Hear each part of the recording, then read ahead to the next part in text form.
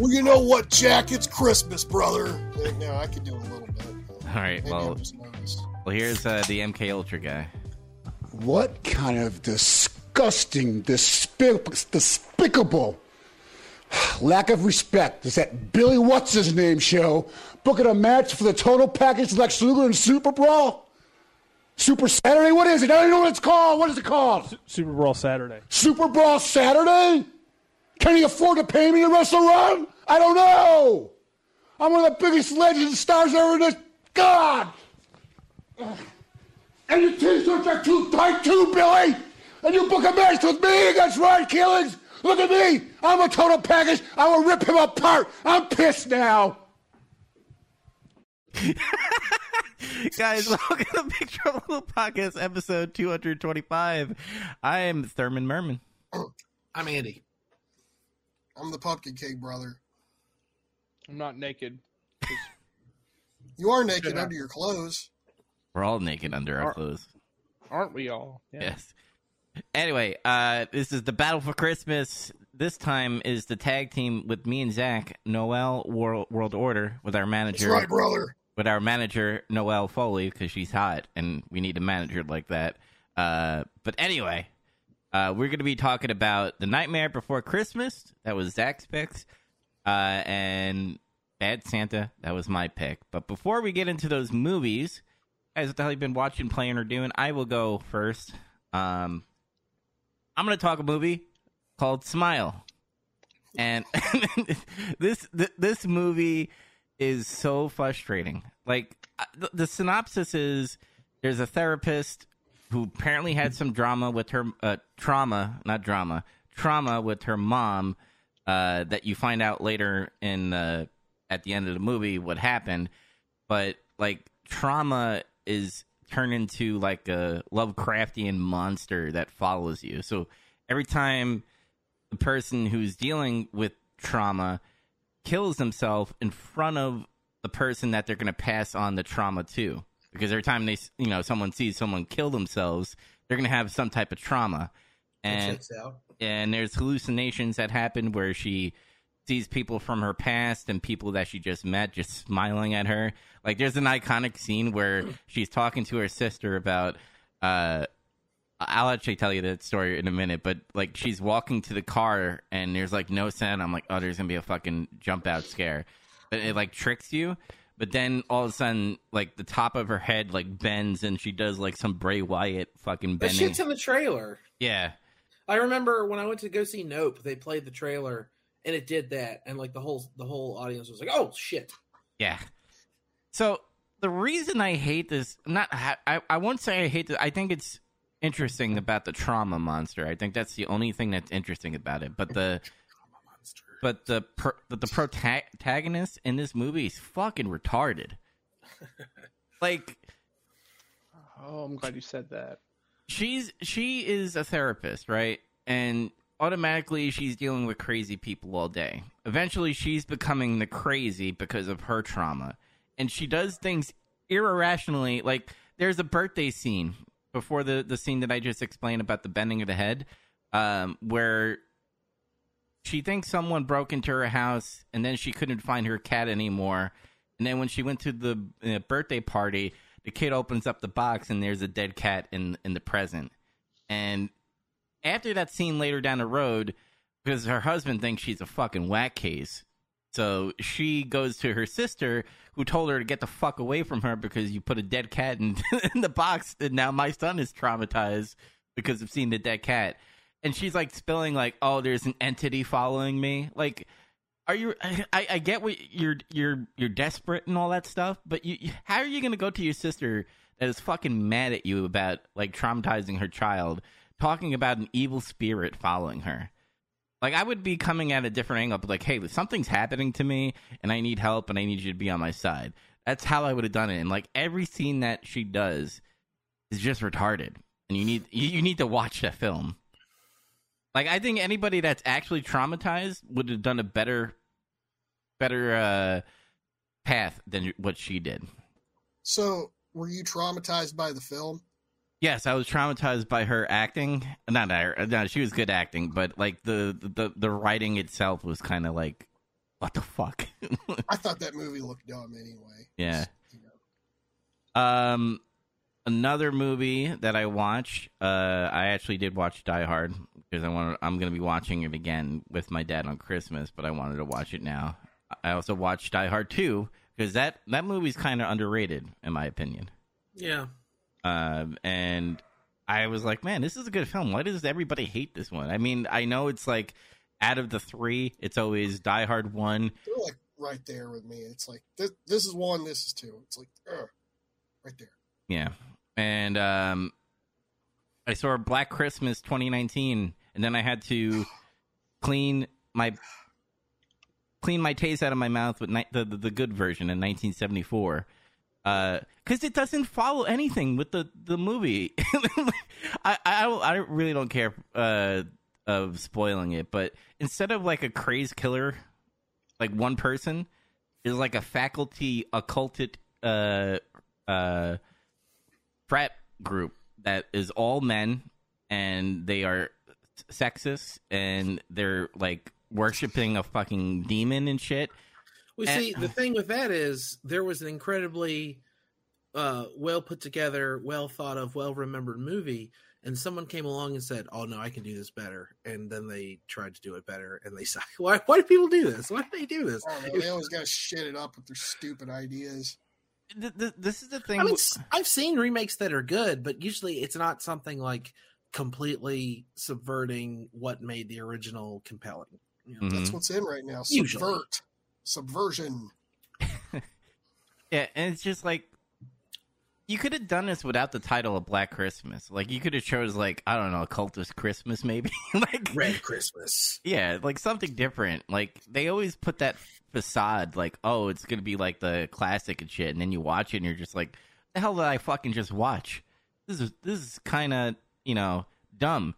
And then when you put on other layers that are just like Women Strong, and Carrie Ellis is in the movie, and I'm just like, what the fuck? He's in this movie, and like he does this weird accent.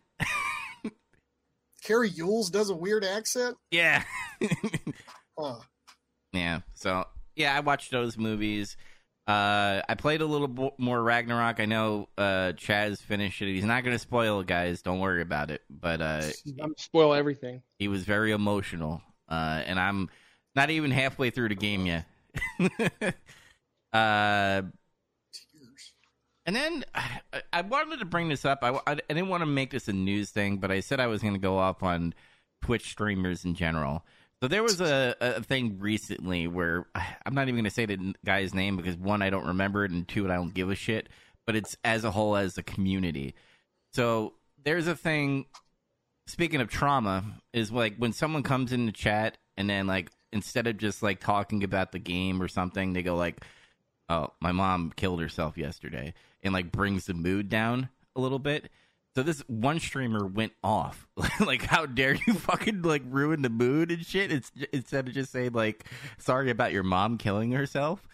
And like he made it a point that people should not go into chat rooms and bring the mood down like that. And it's, my opinion is I would have played it like, hey, sorry about your mom, you know, but let's fucking, you know, let's get some happy notes going on here. Let's talk about some other things. I'm really sorry. But he went hard. And he's not the only one. Like, there's people that agree with this person that, like, people shouldn't be doing that. Now, if that's your thing, like, you go into everybody's chat room and, like, boo-hoo about your life, like, maybe you shouldn't be doing that all the time. But, like, the thing with Twitch streamers is that they try to make an etiquette fucking rule about everything that you do. Like, oh my god, don't advertise your stream and shit to other people, Discords or their chat rooms. But then, like, the streamer themselves will be like, yeah, I went to this guy's community and told about my stream, and that's how I got big. And I'm like, what the fuck? Like, it's okay if you do it, but, like, if us lonely small streamers do it, by God, JR is going to be like, broke that man in half, and you're stealing money out of his fucking mouth and shit. It's like that thing with comedians. Like, you can't tell dirty jokes anymore, but they all got popular by telling dirty jokes. So they got in, and now they closed the door behind them. It's like, fuck you, dude. Yeah, what the fuck? How dare you stop my dopamine hits? Get out of here. Yeah, it's so stupid. It's like, I get it from a point of view that, like, if nobody's talking the whole time and you just go, boop, here's my stream, come to my stream right now. Yeah, that's kind of shitty because, one, they're streaming right now and they're not going to go to your stream.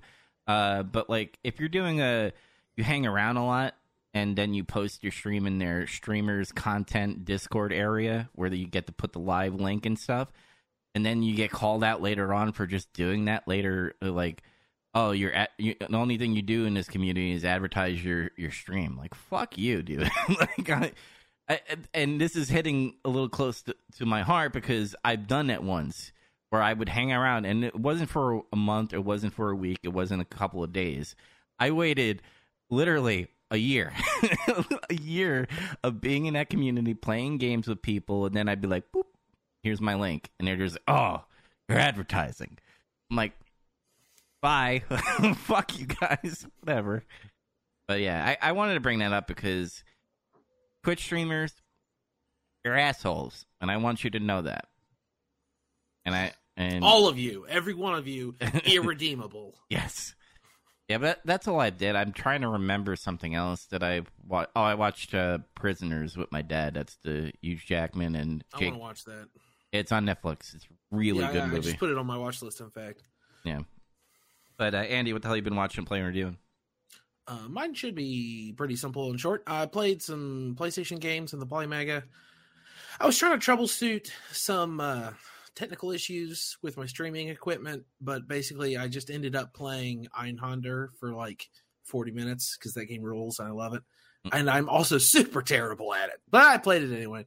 And It's hard, though. It's very hard. I played some other PlayStation stuff, just like troubleshooting and trying to get the controls to work. I finally got here's a little public service announcement for everyone. If you have a Vizio television, some of them in the settings, it will say like game mode. You know, televisions have game mode so that it'll get rid of any lag. Like if you're playing like Rock Band or Parappa the Rapper or something like that. Vizio, it's like backwards. It'll say like TV mode or game mode on. That's not what you want. You want game mode off. What? Yeah. That's backwards from like every other manufacturer. It's backwards from absolutely every. Like I googled it, and the internet is full of people with Vizio televisions going, "Wait, what the fuck? Why did this work? This is what I had to do." But sure enough, I did that, and now everything kind of like makes a little more sense. So was that why we all sucked at Parappa? Parappa, yep, that is exactly why we all sucked. God damn it! Because I remember checking the options and be like, the fucking game mode is on, and some games like Rock Band, which I play a lot of, have a built-in. It'll compensate for you. So on a lot of games, I've just like set it to compensate for me. But old games like Parappa, they don't have that shit. So now I understand. But anyway, I played a few of those. I played some more Pokemon, not a ton. I'm just doing like post game. I had to beat all the gyms again, and I'm trying to catch a bunch of Paradox Pokemon. They're called, but that's post game spoiler crap. And I watched a movie. The Thomas Crown Affair. I think we discussed it briefly, I want to say, because we had watched... What did we watch? I think that's when we were watching the Pierce Brosnan and James Bond movies that might have come up. Maybe, because there was a remake of The Thomas Crown Affair that starred Pierce Brosnan. Why was I talking about it on the show? I just remember saying The Thomas Crown Affair is boring. And I'd watched it in college. I didn't care for it. I watched it again now. That movie is great. I really liked it. It's from like 1974, I want to say, and it stars Steve McQueen, who is like one of my favorite actors of all time. I just really like Steve McQueen, and he's a rich guy and he's bored, so he decides to plan a bank robbery, and then the whole thing is him getting investigated and them trying to find him, and it's a very suspenseful, very smart movie. And I think when I watched it originally, I was expecting like, The Great Escape or Bullet or something like that. And it's not that. It's like a slower, like, except for like the actual bank robbery. The bank robbery is thrilling. It's really well shot. But the whole rest of the movie is kind of, you got to read between the lines. Like there's a lot, like there's one scene where the investigator and Steve McQueen are playing chess. And there's a shot that looks down at the board, and no one says anything about this. But if you know how chess works, you see that McQueen's pieces are all on the back of the board, and he's got a bunch of defenses set up, and he castles at one point, and her pieces are all like all over the place, and she's like making risky moves and taking his pieces and being really aggressive, and that mirrors what's happening in the movie, like really cleverly. It's really cool. Little things like that. So at some point years ago, I said that movie's boring. I got to take all that back. The movie kicks ass. And then watching that just made me think about how cool Steve McQueen is. So my dad and I watched On Any Sunday, which is a documentary from 1971 about motorcycle racing, and Steve McQueen is just in it because he likes motorcycles. But it really is just motocross and cross country, and Steve McQueen and two other motorcycle racers like drive motorcycles on the beach, and they just play like 70s ancillary funk music and talk about motorcycle racing. It's fantastic. Honestly, 90% of people would fucking hate that movie, but there's that 10%, you know who you are, you're gonna love On Any Sunday. It's great. And that's really all I did, because after that my hot water heater exploded and flooded my basement, so I've been working on fixing that and getting my new water heater installed, which it is installed now, so I can take hot showers again. Nice. But that's been it for me. Before we move on to Zach, I did want to bring up, because you brought up chess, I watched Chess Boxing, which was an event by Ludwig. They also did Smash Boxing too. They did Super Smash Melee for a couple of rounds for some Smash Pro players that wanted to be at the event. It was funny watching people play Smash and then box and then like gas themselves from boxing and then go back to play Smash because they're having a head concussion and like playing Smash. It was fucking hilarious. Not the concussion part, but just watching them struggle playing Smash, I guess. But then there was like chess battles that happened that were fucking intense. I actually want to play chess on chess.com because of that event. I excuse me, sorry, that came out of nowhere. I actually did a couple weeks ago, like out of nowhere. I was like, I missed chess, and I started playing. You and I should play back and forth. Cool, I'm game. Zach, what the hell you been watching, playing, or doing? Well, I was stricken with the flu that's going around, or whatever, I guess, or RSV, I suppose, whatever. But I've been sick pretty much since Saturday, so I've just, for first 2 or 3 days, I didn't have a lot of energy. All I could do is just lay there and watch shit. Mm-hmm. So I do what I usually do. I watched a bunch of Law and Order SVU because nothing gets my energy back up like rape and murder with sexual overtones. I got that's my go-to. If I feel like I'm dying and I'm in hell, I turn on Law and Order SVU. It's so just I something appreciate that. comforting about seeing Mariska Hargitay there, letting you know the world is going to be okay. But, you need to testify, be strong. You need to testify, be strong. And then Elliot Stabler was like, God damn it, it's not just pictures. He almost got AIDS. It was scary.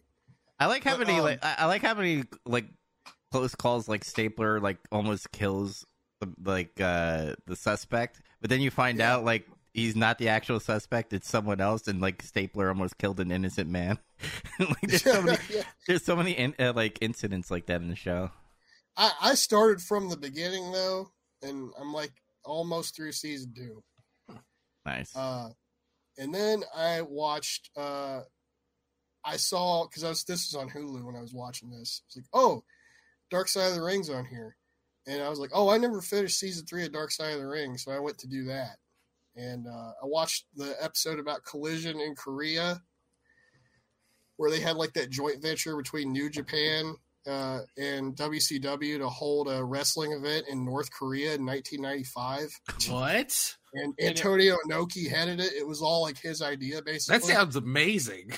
You should watch the documentary. It is you the should. single largest wrestling event that has ever happened. Yeah, like, you should. Attendance-wise. Yeah. You'll like it. Well, 200,000 they might people. say that, right? right? No, really. Like they have pictures and stuff. Like over 200,000 people or something attended. But It was 100. forced It was like attendance. 180,000 there, but it was forced attendance. Season 3, yeah, exactly. Season 3, episode 4, the collision in Korea. That's it. Right? Uh-huh. Okay, Good Antonio episode. Inoki is in it a little bit.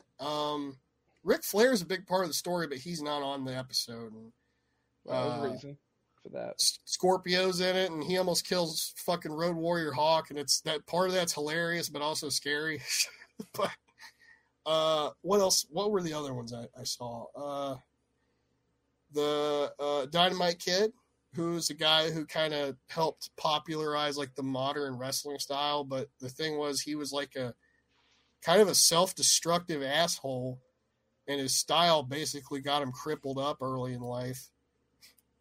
There's not too much to say about it without going real in depth in the story. His style is also what inspired many other great wrestlers that helped pioneer that style. But one of the most notable is Chris Benoit.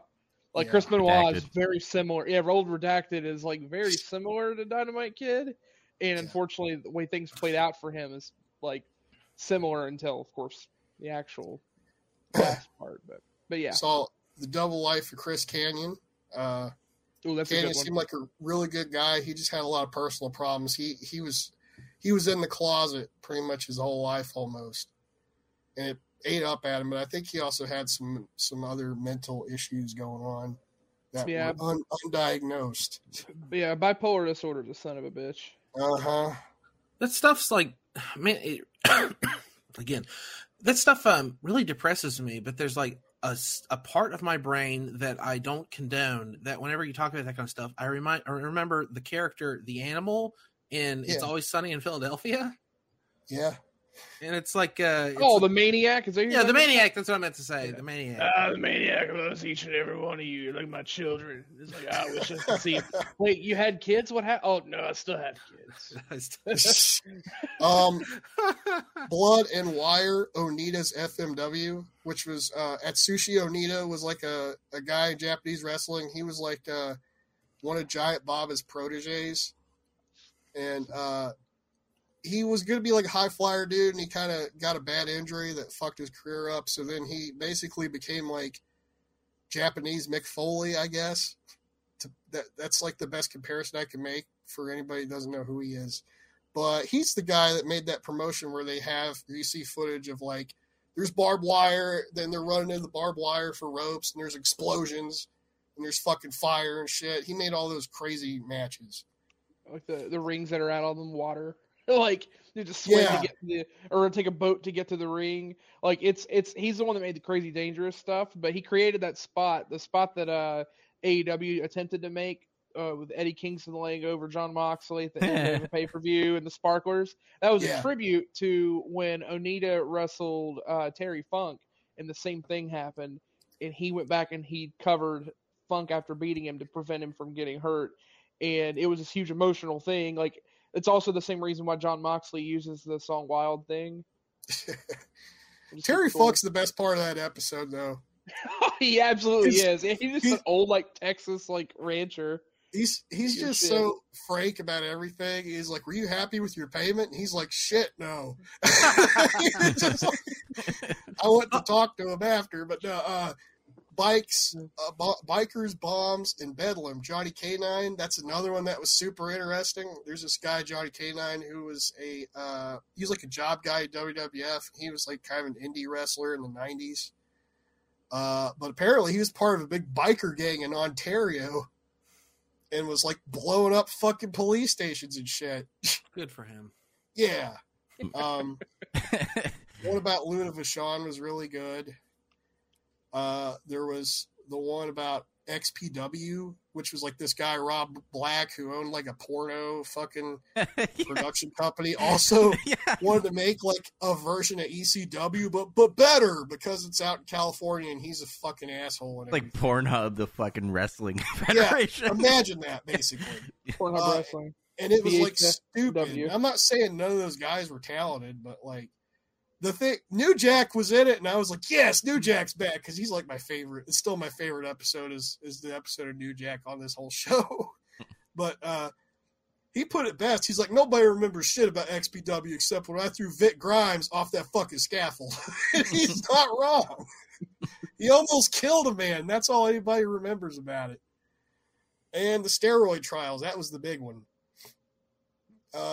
That was about, when Vince got taken to federal court and he beat the government because they were stupid and incompetent, basically. I'd like to watch that one too, actually. That one's actually extra funny because it's basically like, you fucking marks, it's not real. Like, that's what he effectively uses. That's when literally kayfabe gets destroyed because he just says wrestling's not real. It's not a real sport. It's all fake. The big Regarding thing about steroids, he says that he says it's not real, therefore no steroids. Effectively, that's in better wording, but that's effectively what he says: is that wrestling is scripted television entertainment. It is not a real sport. Therefore, the steroids are not having a true impact on the contest. Oh, okay, I get it. Yeah. I get it. He wasn't saying steroids are fake. Yeah, okay, I thought he meant like they're not really using steroids. Oh no! Yeah, What? it was a mix of that and a couple of like key testimonies that saved him. But yeah, the thing it really boiled down to was the United States government had this big hard on about steroids for some reason. I still can't figure out, but when was this? The 90s? 92, Early 93. it started in 1990. Okay. yeah, And then- war on drugs thing Yeah. is kind of where it But, carries into. They wanted to hem Vince up and make it seem like he was knowingly pushing and distributing steroids and shit in his company, which that's debatable. But the big get about it was seeing his lawyer, Jerry McDevitt, who's never been on camera ever and never done any interviews about this trial. And he's like primarily the guy that they talk to. So somehow they got to talk to Jerry McDevitt, which was really interesting to see. That's cool. What else did I do? I watched that 2-hour YouTube video about Tommy Tallarico, who's the first American to ever work on a Sonic game. That was the one. When I was watching it, like up until then, it's all genuine. And he's like, Tommy has a cool house, and it was on MTV's Cribs, and the blah, blah, blah. And like he's setting up, he's building the whole rest of the show. He says, he was the first American to work on a Sonic the Hedgehog game. Can you believe that? And sitting at my house, I was watching it on my computer. I went, wait, no, I can't. That's not true. That's not true. I know that for a fact that that's not true. I've read more than one book that would fly in the face of that. And that's the turning point. That's where he starts. He goes backwards and works through all the shit that he just said. Yeah, oh my God, it's so amazing. That was fucking funny. The next one that got me was he worked hand in hand with Shigeru Miyamoto. He's like, I worked with Miyamoto for like 3 years or something. No, you didn't. You were on the phone call with him once. It didn't fucking take 5 years? What the fuck? It's fantastic. Everyone go watch that documentary. It's kind of hard to find. I think it's just called like oof.mp3 right now or something like that. It starts out about like some fucking sound effect that's in like Roblox or whatever. There's a sound. It's just in a lot of like TikToks and meme videos. It's just the oof. You've all heard it. And it starts out as a documentary about that, but holy shit, does it go places. His house is like gaudy as fuck, though. Yeah, it's like, kind of embarrassing, right? It's like if you were 12 years old, you might have thought that was cool at the time. But then it's like, dude, you're like 54 now, and your house still looks the same. The thing that I thought was most embarrassing about it is like initially, like when he's in his 30s or whatever, and he makes a lot of money. Okay, I kind of get it. I'm kind of on board with that. But now we're like 20 years later, and he still has the exact same setup. Everything is the exact. He still has that shitty looking Tomb Raider next to his stupid movie theater. He still has that life size Indiana Jones standing next to all of his questionable Guinness Book of World Records. Like it's still the exact. He has a Spider-Man room. Uh-huh. He has an Egyptian themed dining room. It's just fucking terrible looking. It's great. Go watch. It's a great documentary. Well, what do you think when you have a fucking Italian guinea like who's like doesn't really care about video games that much? It probably just rolled along and be like, "Oh, I could do shit here," and like. He's a suit, I think. He's a lying suit, I think, in my opinion. He's definitely a liar, but I think he's passionate about video games, for better or worse. I think the thing about Tommy definitely has some kind of like musical talent, some kind of ability in sound, for real. He did the Batman game, right?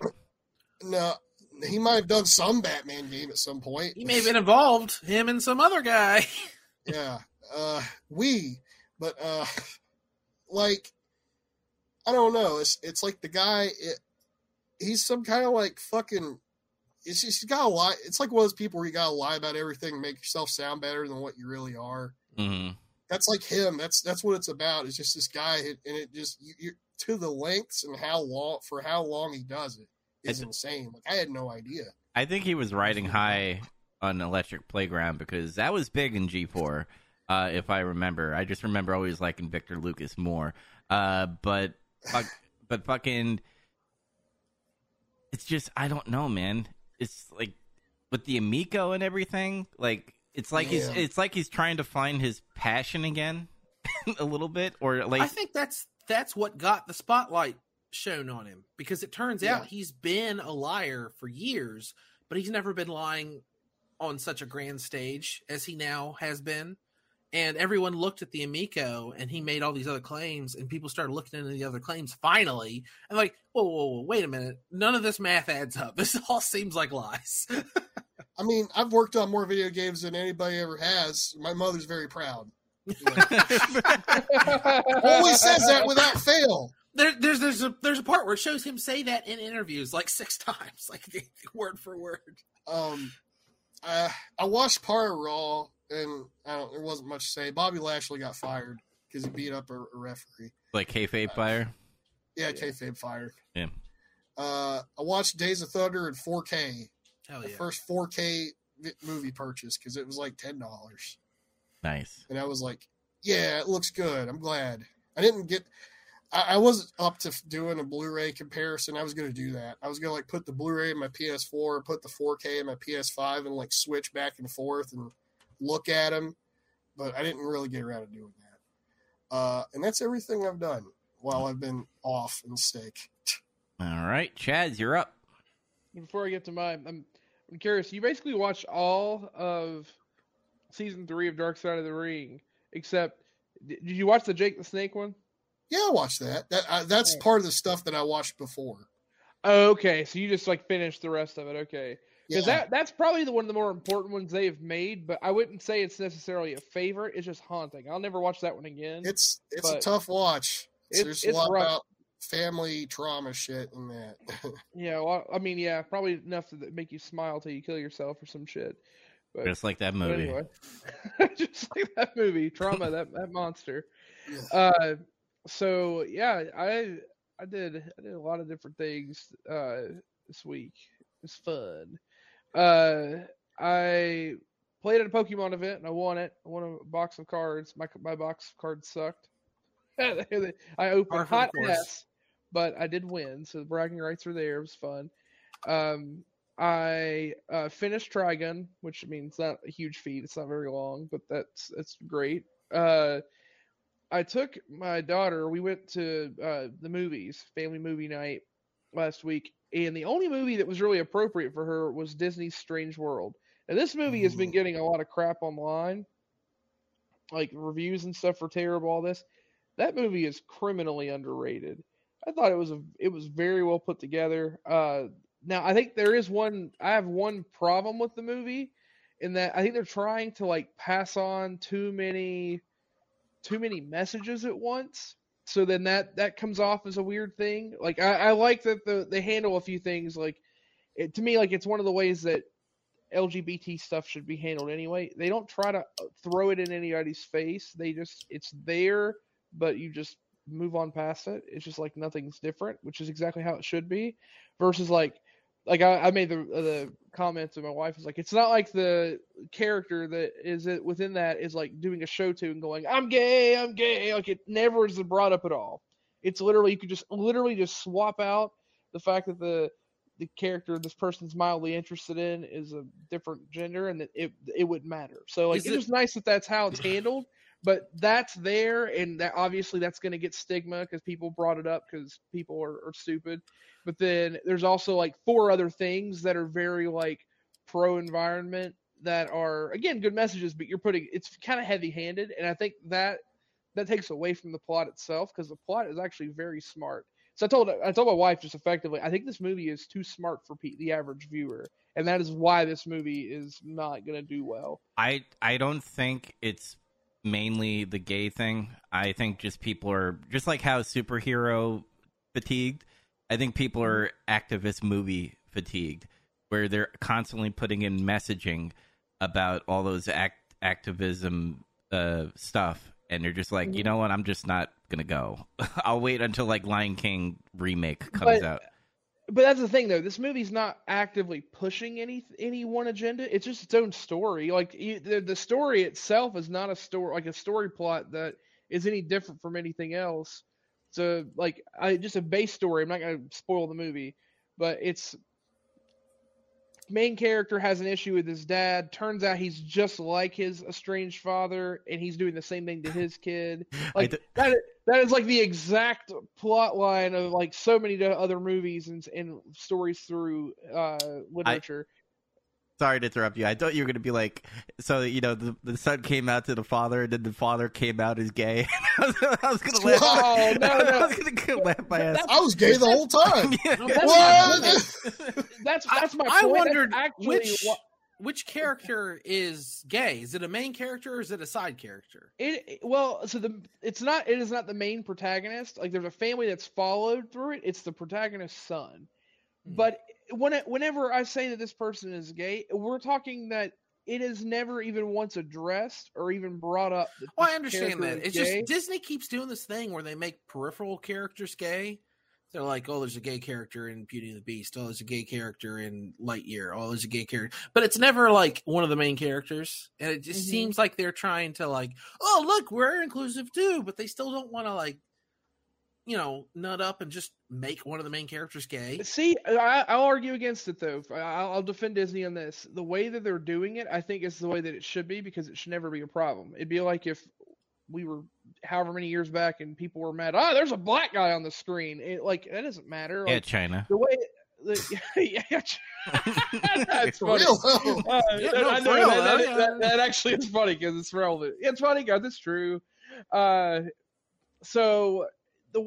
for instance, there's a scene about how, again, a strange father is like back in the picture, and he's never met his grandson, and his grandson casually brings up that they're talking about something and that he's interested in someone, and it's very vague, but then he very clearly says that the person that he's interested in is a he, and without there being anything at all, the grandfather just answers as if he was answering about a girl. Like it's not that there's some like big thing about it. It's just that the characters are there, but it's handled like it's a non-issue because it shouldn't be an issue.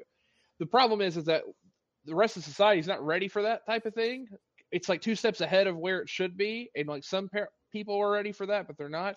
But the thing I like the most about it is the movie itself has a plot twist about what's going on. Like it seems like it's about this whole thing about they're venturing and they're trying to save the world that they're on because there's an energy crisis or something. But then as they're traveling, they find this strange world within a cave system, and it's almost like the what was the theory in the Godzilla versus Kong movie where they find like the inner world with the inner Earth? It's almost kind of like that, but then it flips on its head because you find out it's something different. Outer Earth. But and I don't want to spoil it because it's one of those things where that's a movie that deserves a second watch because the way they do things and the detail they give to things. Once you first you're watching it and you think, oh, this is just really cool, like sci-fi type of stuff. No, it's not. They're actually mimicking, replicating something very specific to science that we understand about, that we otherwise understand, and applying it to this. And once you know the secret or plot twist, it actually makes perfect sense. And as a physician, because I again know anatomy, physiology of the body and other stuff, and I did a lot of cell biology because I had to. A lot of that just was really cool. So it was really smart, but it's far too highbrow for a lot of people because some people just their brains are so smooth, the stupid just rolls right off the side of the head. I'm sure it's a good movie, and like I said before, San Junipero in Black Mirror is about a lesbian romance that's fucking interesting on where the story that they're going on. Again, because of Disney's track record of putting shit in people's faces, I think people are just tired of that. And I don't think it's just because Strange Worlds because there's a gay guy. I'm pretty sure there's people that are dumb like that. They're gonna be like, there's gay people, I can't watch a movie. But who made it? Is it Disney Animation or Pixar or what? I'm pretty sure it's Disney Animation. Disney Animation Studio. I could be wrong. It might be it didn't look like a Pixar film. I'm pretty sure it's Disney Animated Studios. Okay. Like the animation studio, it looks very similar to like the characters from Frozen. Like has like the animation they use. Okay.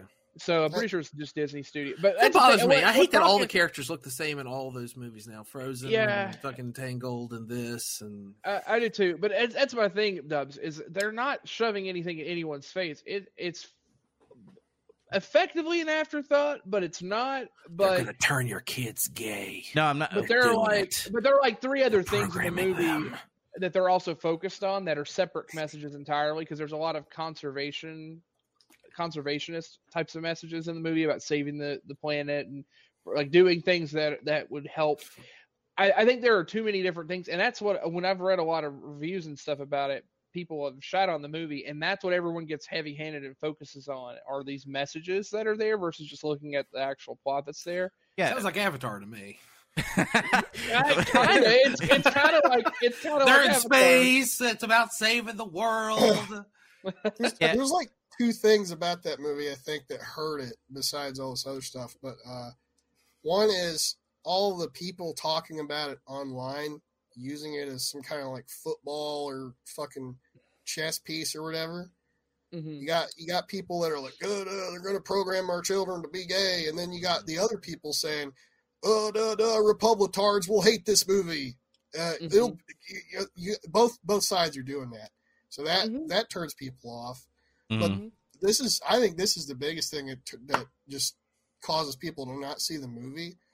Is the advertising for it's terrible. Yes. Yes, that's what I was gonna say. Yeah, I they've watching- been, I me barely and my knew this sister- movie existed, and when I do see something about it, the commercial is confusing, and I have no idea what I'm being. Not even Yeah, that. Not. I think me and my sister were watching something, I think on Disney Plus actually, and they showed the commercial for the fucking movie, Mhm. and it was like 30 seconds or something, and it went by, and I was like, "Do you know what that movie's about?" Just going off that 30 seconds, and she's like, "No." I was like, "I don't either."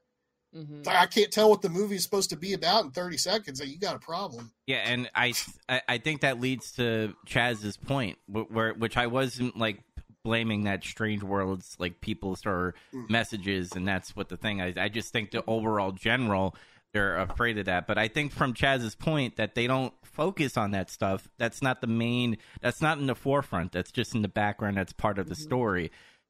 It's not part of the narrative, so it's not getting the marketing. Because if you look at stuff like, I'm gonna bring the Rings of Power. Like, the only marketing that we knew about that fucking show is I'm the first black dwarf, which is hilarious, by the way. And then like all the other stuff that like comes up, like, yeah, but what about the story? Like, tell me. I don't think they prefer dwarf. I think they prefer little people. But like it was just like a bunch of stuff happened is what you saw in the commercials. Like, stuff was happening, but you had no idea what the stuff was about. Yeah, the commercial for that movie is like a bunch of bland-looking characters running against like a sand-colored background. Yeah. That's And all I think- saw. It's like, wait, I what think is more this? than anything, that's what probably. Kudos to Andy, by the way, for referencing one of the movies we're going to talk about. Yeah, I was flashing in just a few forward. minutes. That's a Yeah. literary device. I mean, Foreshadowing. in general, I'm always used to someone just always saying that as a joke anyway. But then I remember, like, wait a second, Yeah, you some rip flashing Bernie minutes. Mac. Yeah. So what I will say is, look past the poor advertising. Look past whatever controversies on there. This is a good movie. It's a smart movie.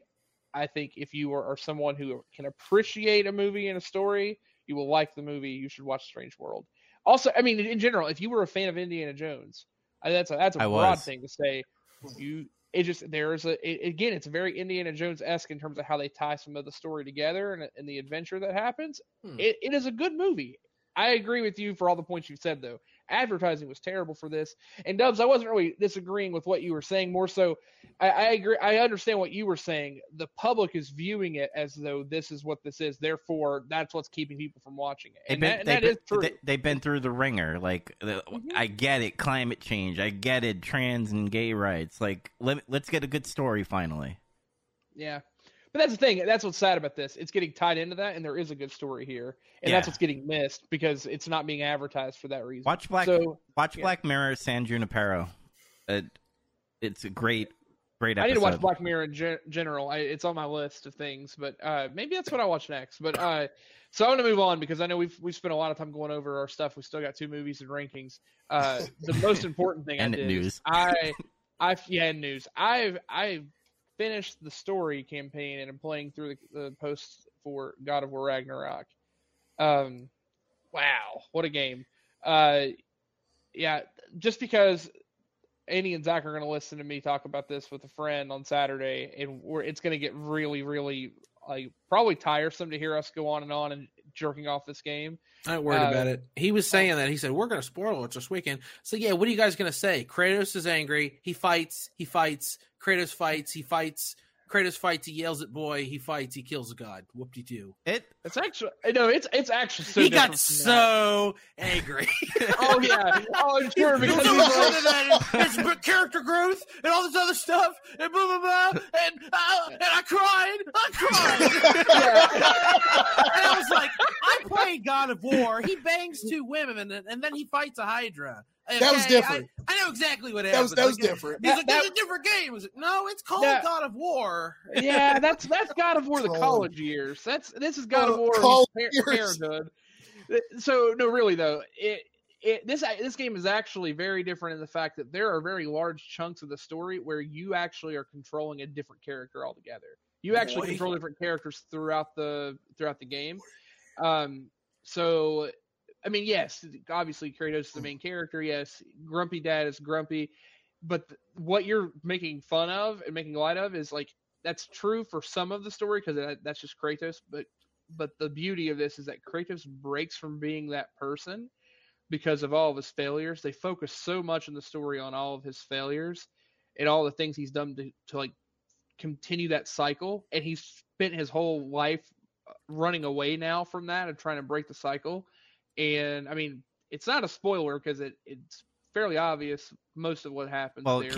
But through the story I'm playing, he's gonna show the growth to potentially break those cycles. Yeah, keep in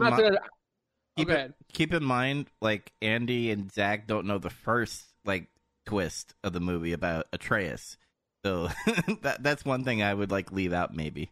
Well, that plus the fact that you guys haven't played the first game, and those games are different. I will say this: the 2 games together, just 2 things I'll leave out there. I'll stand by this. I don't think that I have ever played 2 games from the first and its sequel, 2 games back to back that were in every way as good as these games were, from beginning to end in every way. These are 2 complete games. These easily in my top 10 games I've ever played, both of them together.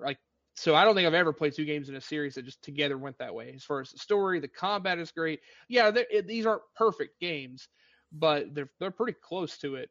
And the story is gripping. And it's funny because these 2 are so different than the God of War games. I enjoy the God of War trilogy that came out before, but they're so different. Those are just hack and slash beat 'em ups, and they are really blunt and kind of raunchy. That's why it's funny to say what I'm saying. The original game was just big, dumb, stupid fun. Right. So for you, and Danny's mad about that because the growth and stuff that happens, it's literally him reflecting back and saying, God, I was such a fucking asshole. And he's trying to fix everything that he has done wrong. And honestly, he's trying to avoid conflict. He's trying to avoid all of these things.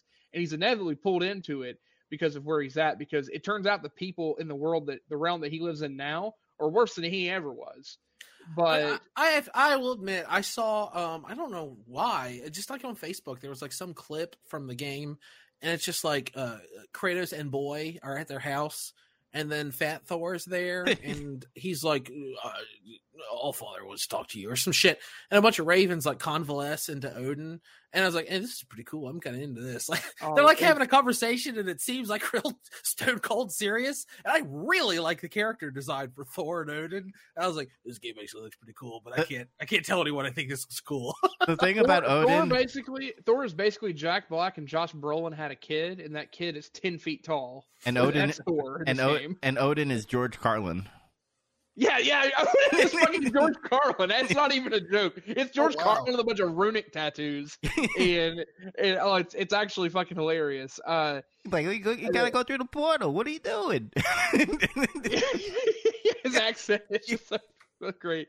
But the game is great. There's a really good plot twist that happens throughout the game. It's really fucking rough and sad. Do not. Please, Dubs, do not look up any spoilers or like answers for riddles. Just don't try to solve it. Don't try to look at. Just let the story happen. When you get there, you'll know what I'm talking about. I heard people were pissed off because characters will start shouting hints at you if you take too long to solve a riddle. Is that right? They always. No. That's that. Always been a way. Yeah, if you're deviating off from the plot, like they say, hey, that's not this way, but actually they do it in a clever way. Like, for instance, your group's with you. So Atreus will, like, someone will say, "Oh, you're going the wrong way," and Atreus is like, "Oh, he does that. He's thorough. He likes to search for treasure." By the way, like when you're like looking for other things. Fuck those people. Clever. Fuck those people. Yeah. I'll say this: you want to fucking be smart and shit? You're still working at a fucking 7-Eleven or a fucking gas station. Relax. Fucking getting hints.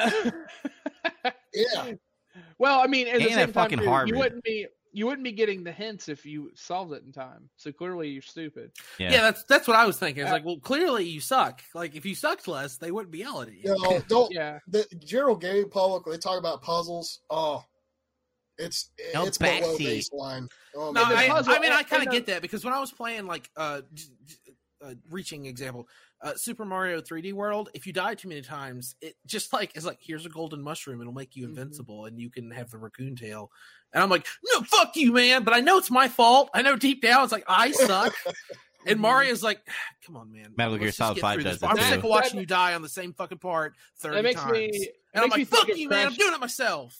That makes me think of Crash Bandicoot. Whenever you die so many times in a row, they just give you the mask right here on the side. And you're like, right. Fuck that. I don't want that fucking mask. No, I'm not taking that. Yeah, exactly. And then you die again. Yeah, it's the same. Remember Resident Evil 4, the puzzle that's got all the different pictures? You're supposed to slide them together to make the actual picture.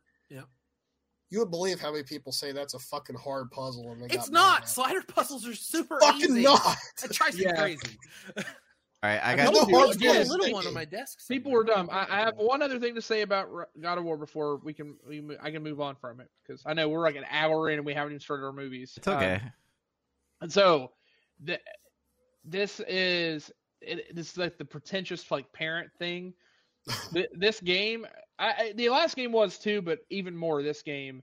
These are the penultimate games of you won't understand it fully unless you have a kid. I know that sounds like such a stupid thing to say. I used to get so mad when people would say that. But I played God of War. I completed the original game before I had a kid, and I played through after. And it is different. Like, it does hit emotionally. It hits on a different level. But this game, too, is the same thing. But actually, one of the more emotional things in this game had nothing to do with him being a parent. Actually, two of the most emotional things in the game had nothing to do with him being a parent. One of them being really sad. One of them being like really like tear of joy. Like, yeah, you did it. Like, just like, again, it's just one of those things. He solves a Rubik's Cube. Yeah, that's what it is. The Rubik's Labyrinth. But how long are these games? So this one's longer. I did do a little bit of side stuff in order to like before, because I always like exploring, and that they do a very smart way of each time you get to go to a different realm and you have access to it. After you finish like a part of whatever the story is, you have access now to that area. So I would like always explore and do a few things in that realm before I left and continued on. I finished right under 40 hours. And I think on average, people were saying somewhere in the 30 to 40 hour range to finish the story. If you hard focus on story only, you could do 25 to 30. I think 30 has become my favorite video game length. It's really perfect because I didn't feel too tired. I was like, I'm going to go ahead and finish this so I can talk about it. But like, there's a ton of post content. Like, I think 70 plus hours is total to 100% the game. I like that too. I like it to be there. And there's not, but not be essential. And it's not just all like, oh, it's like there are plenty of like, oh, collect this and get this. And these are things you can access before you finish the game. But there are things that you can't access until afterwards. And they're all still story driven. Like, there's lore. It's relevant. So it's cool to do that. Like, there's something I haven't got to do yet, but it's a quest line that is relevant to what the integral plot was. Again, I don't want to spoil, so I won't say what it is or what it's related to, but it's relevant and people want to do it, and I haven't done it yet, but it's something else I want to do, and it's cool. The first game did this too, and it's important. The game just doesn't end whenever you like finish like the boss. There's actually like a post credits like mission or something. Like in the first game, it was go back to your house, and when you go back to your house, it activated a scene, and that's what let everyone to know that Ragnarok there was going to be a sequel. And this game has one too, and it's a gut punch. I'm just leaving it at that. God damn it! It kind of. I think I know what happened. God damn it! No, it's just don't. That's why I told you before. Don't think about anything. Don't look up anything. I kept guessing and trying to figure out one thing or another. I was proud of myself. I did guess the twist, but only because I had enough spoilers on the line. Like I didn't directly have it spoiled, but I had enough like of people's like. You know, when you see something and someone's giving you very obvious flags of, oh, this big thing happens, how surprised were you? But you don't know. It's one of those things, and then you just start kind of guessing. And one of my two theories was correct, but it's only because of that. If I had not seen something on Reddit about it vaguely, I would have been completely caught off guard. Okay. So I imagine for people that get caught off guard, it's like what? Final question. Yeah. How many Claude would you give out of 10 for this game? 11. Oh, No, I would say it is as close. It is so close to a 10 out of 10 game for me because I didn't feel anything bad about the combat. Everything looks amazing.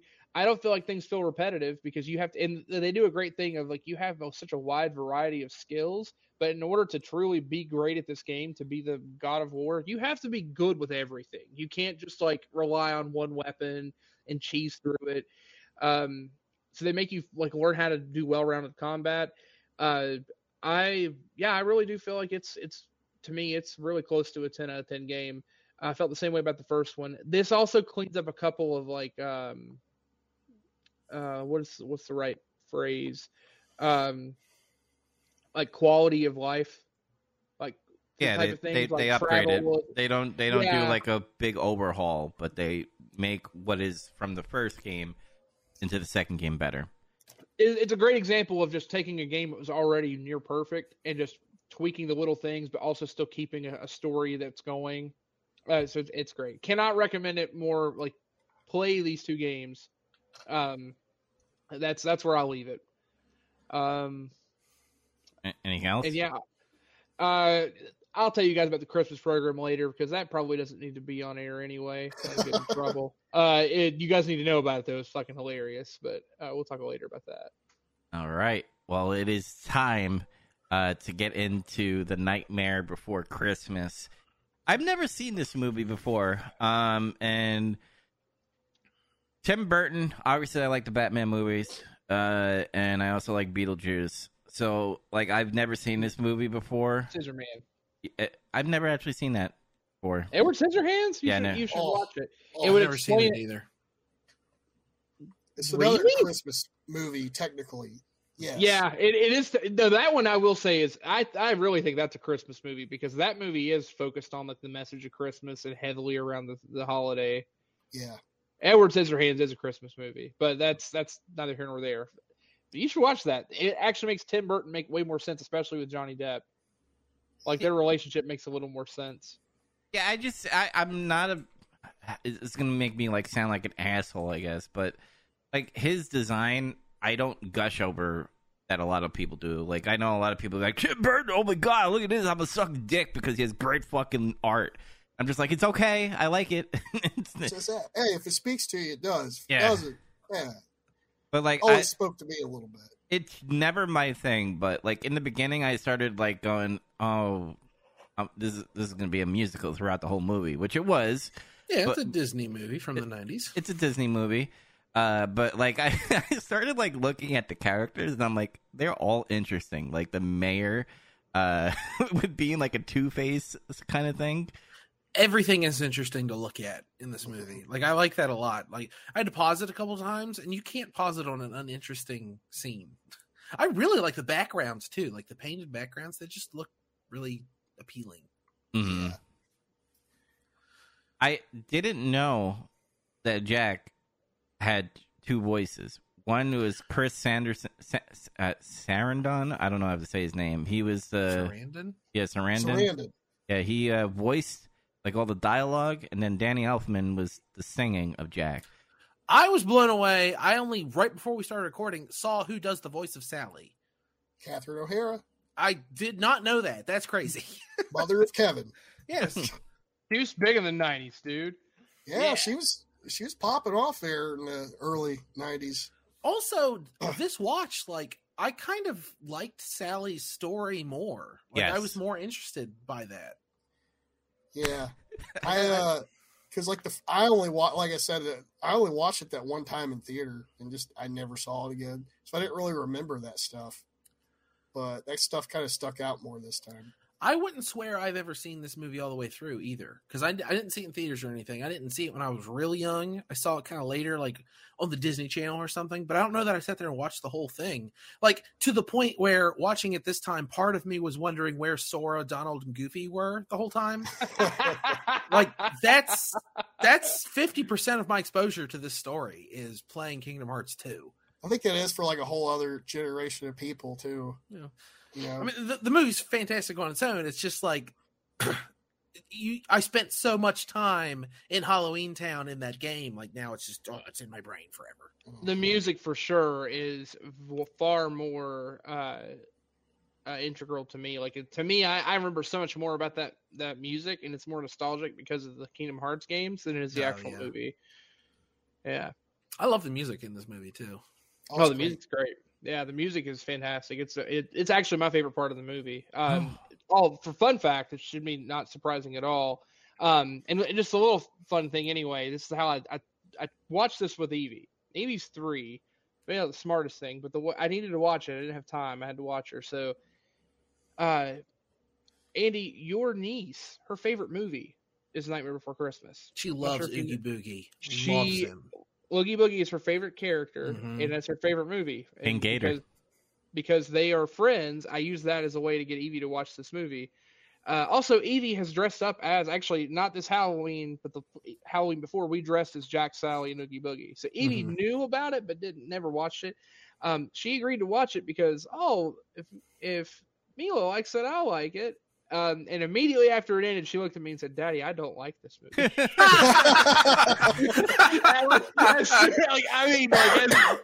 As soon as the credits hit, she looked, "Daddy, I didn't like that movie. It was scary." Was it the bugs? Was the bugs of Oogie Boogie that probably terrified It was her? Oogie Boogie. Yeah. She never once mentioned anything about it being scary. She even liked part of it and was like enjoying the movie. The moment Oogie Boogie was introduced and she saw him on screen, she's like, "I don't want to watch this." So I kind of forgot that you got to wait till the end for Oogie Boogie to even turn up. Mm-hmm. My sister was talking about they had to fast forward sometimes because Mila just wants to see Oogie Boogie. He shows up about the middle of the movie. I forgot that he was just bugs. Bugs in a bag. Yeah. Bugs in a bag. He's also King Gator in All Dogs Go to Heaven, by the way. I was like, yeah, that voice sounds familiar. Oh, yeah. Yeah. Same person. Yeah, and he was also in... This is a big lipped alligator moment. He was also in Cats. Oh. Not the recent one. The 98 one. Oh, okay. Yeah. I also didn't realize that Pee Wee Herman was one of the kids. Yes. That's what I was about to say. I didn't realize that either. The guy who was the Catherine O'Hara's interior decorator was the mayor, too. And for Beetlejuice, remember? Mm-hmm. Otho was his name. He was all yeah. Yeah, he was, because I heard him talking, and I'm like, is that same guy? And I looked it up. It's like, it is. I'm like, wow, it's just some of the cast of Beetlejuice is just in this movie. I mean, that's how that works, right? That's some directors have this like circles of people they rely on, right? That's Tim Burton's people. But the way the story goes is like Jack Skellington is the Pumpkin King of Halloween. He's the king of Halloween basically, and by the time the festivities are done this year, he's bored. He feels empty. He wants to do something different, so he wanders around and he finds doorways to other holidays, more or less. And he sees I Christmas. like that implication. I always, when I was a kid, I just wanted a sequel so bad where he goes to some of the other places. Yeah, I feel like there might be some kind of maybe they did like a special or something at some point. I don't know, but Special where he goes back and he like makes it up to the Easter Bunny. yeah, because they stole the Easter Bunny by accident first. Dude, the Easter Bunny was fucking scared. He was like, "What? What is going on here?" Yeah, you know, I didn't realize this. I know, sorry to kill you off, but I didn't realize that Danny Elfman was the singing voice for Jack Skellington. That's really cool, given that I'm assuming he's also the person that did the music for the movie, right? He sounded so close to the actor's voice too. It was weird a little bit. Yeah, that's real cool. Continue. Sorry, But yeah, Real quick on Danny Elfman, it just reminds me of a meme I saw recently. Is one day people are going to be seeing that Trent Reznor did the soundtrack to something, and someone's going to be like, "Did you know that he used to be in a band?" And the response is, "Oh, that makes me feel so old." But then there's like an additional thing where it's just it says Danny Elfman, and he's just like, because like a long 100 years ago, Danny Elfman was in a band, and now he's solely known for his soundtracks. he did. I don't know. He kind of blew up this last year at Coachella and like the album he just did and shit. It's interesting. Good for him. I'm glad. I'm really happy for him. A little side note: the first time I was ever introduced to Danny Elfman, Oingo Boingo, was in the movie Back to School with Rodney Dangerfield when he was his band was in the party. I was like, that band's cool. Let me go find it on my MP3 that only stored 10 songs. I only remember it. That's the movie where he goes back to school and he at the end is like the diving meet thing, right? Yes, yeah. That's all I remember about that movie is the diving meet thing where he does that weird dive off of multiple boards. And also, Robert Downey Jr. is in there when he was a drug addict. Yeah, before it cleaned up. Ooh. Yeah, before he became Iron Man. Yeah, this movie was, you know, I enjoyed it. Like in the beginning, I was kind of like, I'm not digging Tim Burton art really that much. But then, like, it got into it, and I'm like, I started laughing at things, especially the part where he becomes Santa Claus, and he drops all the gifts, and then the kid opens up the gifts in a shrunken head, and like the parents are freaking out and stuff. Yeah, and then the military shot him down. Mm-hmm. Yeah, military shot him down. Yeah, basically they appropriated Christmas. They kidnapped Santa Claus, and they were like, you know what, we're going to do Christmas. Yeah, it's going to be better. And they try it, but because they're spooky, scary spirit of Halloween people, doesn't quite hit the same. Mm-hmm. We've got we have a celebrity here. Say hi. Say hi. Oh, there was too much movement. Oh, there it is. Yeah, I was like, oh, okay, dog broke the stream. But like, good girl. Yeah, basically Jack tries to fill as Santa Claus and he gets shot down. He delivers a bunch of presents. It scares the shit out of people and everything. And thankfully Sally's able to free Santa and he's able to go fix it. Jack helps at the end. She gets caught. She's not able to free him. She almost does. But, all right, so are we ready for the asshole take on this movie? I mean, don't get me wrong. I have nothing. I have positive things to say about the movie. No, hey, real quick, what's the best song? What's your favorite song in this movie? What's this? Oh, what's this? Yeah, it's what's this? Yeah, I kidnap the Santa Claus is my favorite song. I like all of it. Though. That's not bad. I mean, it's nothing I don't enjoy. But what's this is my favorite by far. That and then This Is Halloween. But This Is Halloween, to be fair, might just be because I have listened to the instrumental that's extended on Kingdom Hearts so many times. Yeah, it just stuck in my head. That was part of it because hearing that song just triggers Kingdom Hearts in my brain, and then it just that was in there the whole rest of the movie. Same. That, it's like 90% that and 10% like Hot Topic or some shit. I don't know. Like part of me is like Invader Zim, Dragon Ball T-shirts, like it's all in there somewhere. I don't know. Yeah, if it weren't for this is like one of the pillars of Hot Topic, right? If it weren't for Jack Skellington and Invaders, or what's the dog from Invader Zim or his little sidekick Gurr. It's like Jack Skellington, Gurr, just metal bands in general, and then anime. Like those are the four pillars of Hot Topic. Linkin Park and Inuyasha. But as far as the asshole take, so this is my hot take on this movie. This is not a Christmas movie. I'm waiting for It it. is. Nope, it's just as much a Christmas movie as Prometheus is. Just hear me out. So I know I'm being an asshole. I actually think it's a Christmas movie, but I'm trying to do something fun and interesting. So the plot, the crux of the story is man feels there's something missing with his life. He's effectively dedicated to his work. Something's missing. He thinks that this other thing will fix it. He goes on this little like journey to achieve this thing, realizes it doesn't. In the meantime, there is this love interest that's peripherally there, and there's a story arc that's separate from that. She is able to show him the way, and it turns out the thing he was missing was a family. He's missing love. It's a love story. It's just a love story. Yeah. You could replace Christmas with anything else, and the story would work the same way. But there's many Christmas movies that deal with like love stories. A lot of rom-coms that deal with, finding faith and family and love. Well, that's the thing, though. But do you need Christmas for this movie to work? I mean, yeah, this movie has nothing to do with the spirit of I mean, Christmas. you could put like an alien invasion, a post-apocalyptic this stuff, and have a love story and faith and all that stuff. But there is a Christmas story behind it, and there is Santa Claus, and there is Santa Claus is there, but that's my point. Is that you could replace the idea of Christmas. The spirit of Christmas has nothing to do with what makes the movie. You could replace it with just the fact that it's a love story. He finds, again, you could just have A and B replaced, and he still gets to the same point. Now, I based a lot of this on an argument I actually had with someone else where I was on the other side. And I was like, no, what are you saying? This is a Christmas movie. Oh, I fucking love this movie.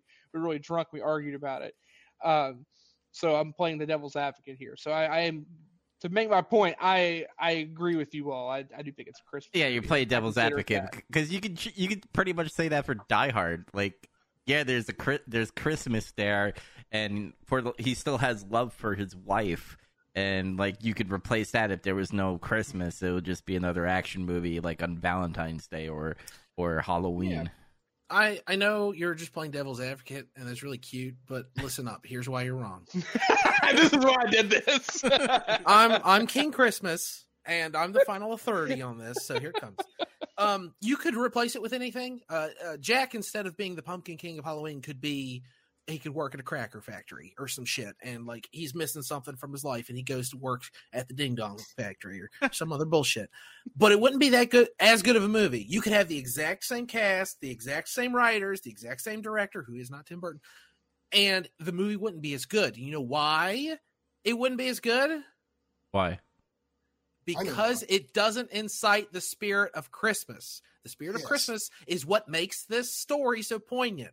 It could be about anything else. It could be about someone losing their dog, and they figure out that they need. Okay, that was a bad. I took the wrong turn on that one. But it could. As you're saying, you could replace A and B with two other things, but it wouldn't be as poignant if you don't have Christmas in there because of what Christmas represents. Christmas represents family and love and all that shit that you just said. The story concludes with. That they're invoking Christmas's name for the sake of Jack's development in this movie. That's why it's a Christmas movie. As the Baron of Halloween, I approve King Christmas's rebuttal. That's right. And we acknowledge each other's sovereignty. Yeah. In an imaginary hypothetical situation, we could agree to disagree. You know what? That was my same argument before. Whenever I'm curious. There's a whole nother argument about what makes a movie a Christmas movie. Jack, what's his name? The guy who's sometimes on Red Letter Media, the bald guy. Yeah, I can't remember his last name. I don't know his name either. He has a YouTube video that he did for, I think, The Nerdist or something like that, about why Die Hard isn't a Christmas movie. And it's like, oh, we're going to prove it with math. And it's, here's the parts that deal with Christmas directly, and here's everything else. And it's like 1/8 of the movie deals with Christmas directly. And I don't agree with that at all. And I've talked about why, because of the theming and the stories and the conclusion and, the journey. But even with that argument, even if you go the cold-blooded math approach, this is still a Christmas movie, very clearly. Yeah, I mean, I will say this in terms of like my Packard, opinion, Jack Packard is his name. What I consider a Christmas movie versus not. Die Hard is a great movie to use because it is a great Christmas movie, but it is also meeting just effectively the minimum to be a Christmas movie. Yeah. Like to me, like if you're doing anything less than what Die Hard is doing, Like someone could probably Prometheus is not a Christmas movie. You could do again. I'm giving it away. I was being the asshole elf, just trying to get people all worked up. But you could, if you do anything less than a movie or any body of work that is less than Die Hard, it's not Christmas. Yeah, I mean, you have to at least do that. If I had a choice, like it had to be the Christmas spirit, like fully, and I had a choice between It's a Wonderful Life or fucking Die Hard, I'm choosing It's a Wonderful Life because that's clearly, to me, is my number one Christmas movie. And I was going to choose that, and that would have probably put me over in the ratings, but I was, doing the nice thing. And real quick, by the way, It's a Wonderful Life is the movie that shoots a hole in that stupid math. Is it a Christmas movie thing? Because when you watch It's a Wonderful Life, it's Christmas in that movie for like maybe a fifth of it at best. I hate's not a word I should use. I dislike people that go do the math thing where like, oh, I don't see any Christmas trees. There's no snow. I don't see a Santa. It's not all about just that shit being there. It's not. I think when he does it, it's a little tongue in cheek too. Like, I don't want to be like, look, that guy actually really like him on Best of the Worst, but I'm just saying, like, for the sake of the. Yeah. No, I mean it's what you had said. Like it's actually saying like, is Christmas relevant to the story at all? Do they use it to develop the characters? Are they using the elements or the spirit or what Christmas stands for to incite the plot in any way? If it's involved, then that counts. If it's not involved or it's just a peripheral thing, like again, Prometheus is actually the funniest thing to bring up because the only reason that Prometheus is even there is because Idris Elba is building a fucking Christmas tree on a spaceship, and that's it. Like there's nothing else about that movie. It's Christmas. It also says ho ho ho. Like, okay, fair, but I mean that's the point. Is like any movie can be in December on. You could have any movie on Christmas Day. I mean, I've watched the animated thing. It's the Holiday Killer thing. It's on about Batman, and one of the kills like it goes a whole calendar year. Well, he kills someone on Christmas. Long Halloween. The Long Halloween. Yeah, the Long Halloween animated thing, and of course the comic that plays into that. Well, part of that happens there. Is that a Christmas story? No, it's not. Again, it's we were in agreement that setting is not everything there. It actually has to embody the idea or embrace the idea of what Christmas means in some way. I tell you this what, does do that. I completely forgot until we were having this conversation. Lethal Weapon takes place at Christmas too. Yes, it does. There are far more movies than you realize that take place in Christmas but have nothing to do with Christmas. That's true. Oh, the Cowboy Bebop movie. That's another. No, that's Halloween. Shit. Never mind. I don't remember. It's been too long. Yeah, but one thing I will tell you, Chaz, is that I want to watch Prometheus again this month because we talked about it, and I just want to be like, let me see. Let me put on let me take my bias out of it, and let me see if I could constructively see if it's an actual Christmas movie. It's going to be hard to do that because first you have to watch Prometheus, but I've seen worse things. We watched. That's true. Yeah, I mean, even the short time I've been with you guys, what was that shitty fucking Halloween movie about the hand? What was that? Manos, Hands of Fate. The worst movie I've ever seen in my life. Yeah. Manos, Hands of Fate. Guess what? Manos just is Spanish for hand. Hands of Fate. That's literally what the movie is called. Your movie is called Hands of Fate. You fucking idiots. That's perfect. All right. Stupid just rolls off the side. Final thoughts. I liked it. I mean, I put away my thing about the Tim Burton art, and it was an enjoyable movie. I recommend. Andy, what about you? I like it too. It's it's so mercifully short. Like, you don't really have much excuse not to watch it, at least for the music. But honestly, the visuals are just stellar. The design and the production on this movie is legendary for a reason. Mm-hmm. Zach, what about you? Oh yeah, I recommend this movie. You can watch it for Halloween. You can watch it for Christmas. And yeah, it's just a visual treat, full of whimsy and warm feelings. Nice. Chads, what about you? Yep, all the same things that have been said. I recommend it. It's funny too. It's not a movie that I watch every year. Mostly because I have a kid now that is apparently terrified of it. So now I definitely can't watch it every year. But it is a movie that every few years I revisit. Like, it's one of the few movies just for reference, we watch all these movies and stuff. I typically just rent a lot. I don't buy a lot of the films. I really try to say that for really buying just my things that I really love, or my favorite films or something. So many of the things that I do own already are my wall of things. Actually, it's a lot of stuff that my wife had, or a few things that I owned, and then I've just bought a couple things. Nightmare Before Christmas is one of the movies that I've actually bought, and she has effectively every Disney movie ever made, and it's one of the few Disney movies she didn't own that I brought into the house. So you're worth something after all. I'm worth a little something, yeah. So try it on her again in a couple of years. She loves the movie. Don't get me wrong. She actually, well, I shouldn't say she loves it. She likes it. It's just a movie that she didn't jump to own or whatever. I think it was my first year. I think my first year I moved. I started my job and moved back to Ohio. That's when I bought it. We watched it that year. And it's funny. It's one of those movies that you don't have to just watch at Christmas. You can technically watch it. There are a few of those movies that you can watch basically from October all the way to December. So it's kind of nice. Versus I have that weird rule of I don't like watching Christmas movies until after Thanksgiving happens. Like, it feels criminal to listen to Christmas music or anything else. So I have that weird working theory that Mariah Carey is a kaiju, and she cannot awaken and rise from the ocean until after the turkey has been slain. So, and that we're keeping that in my house. That's the way that goes.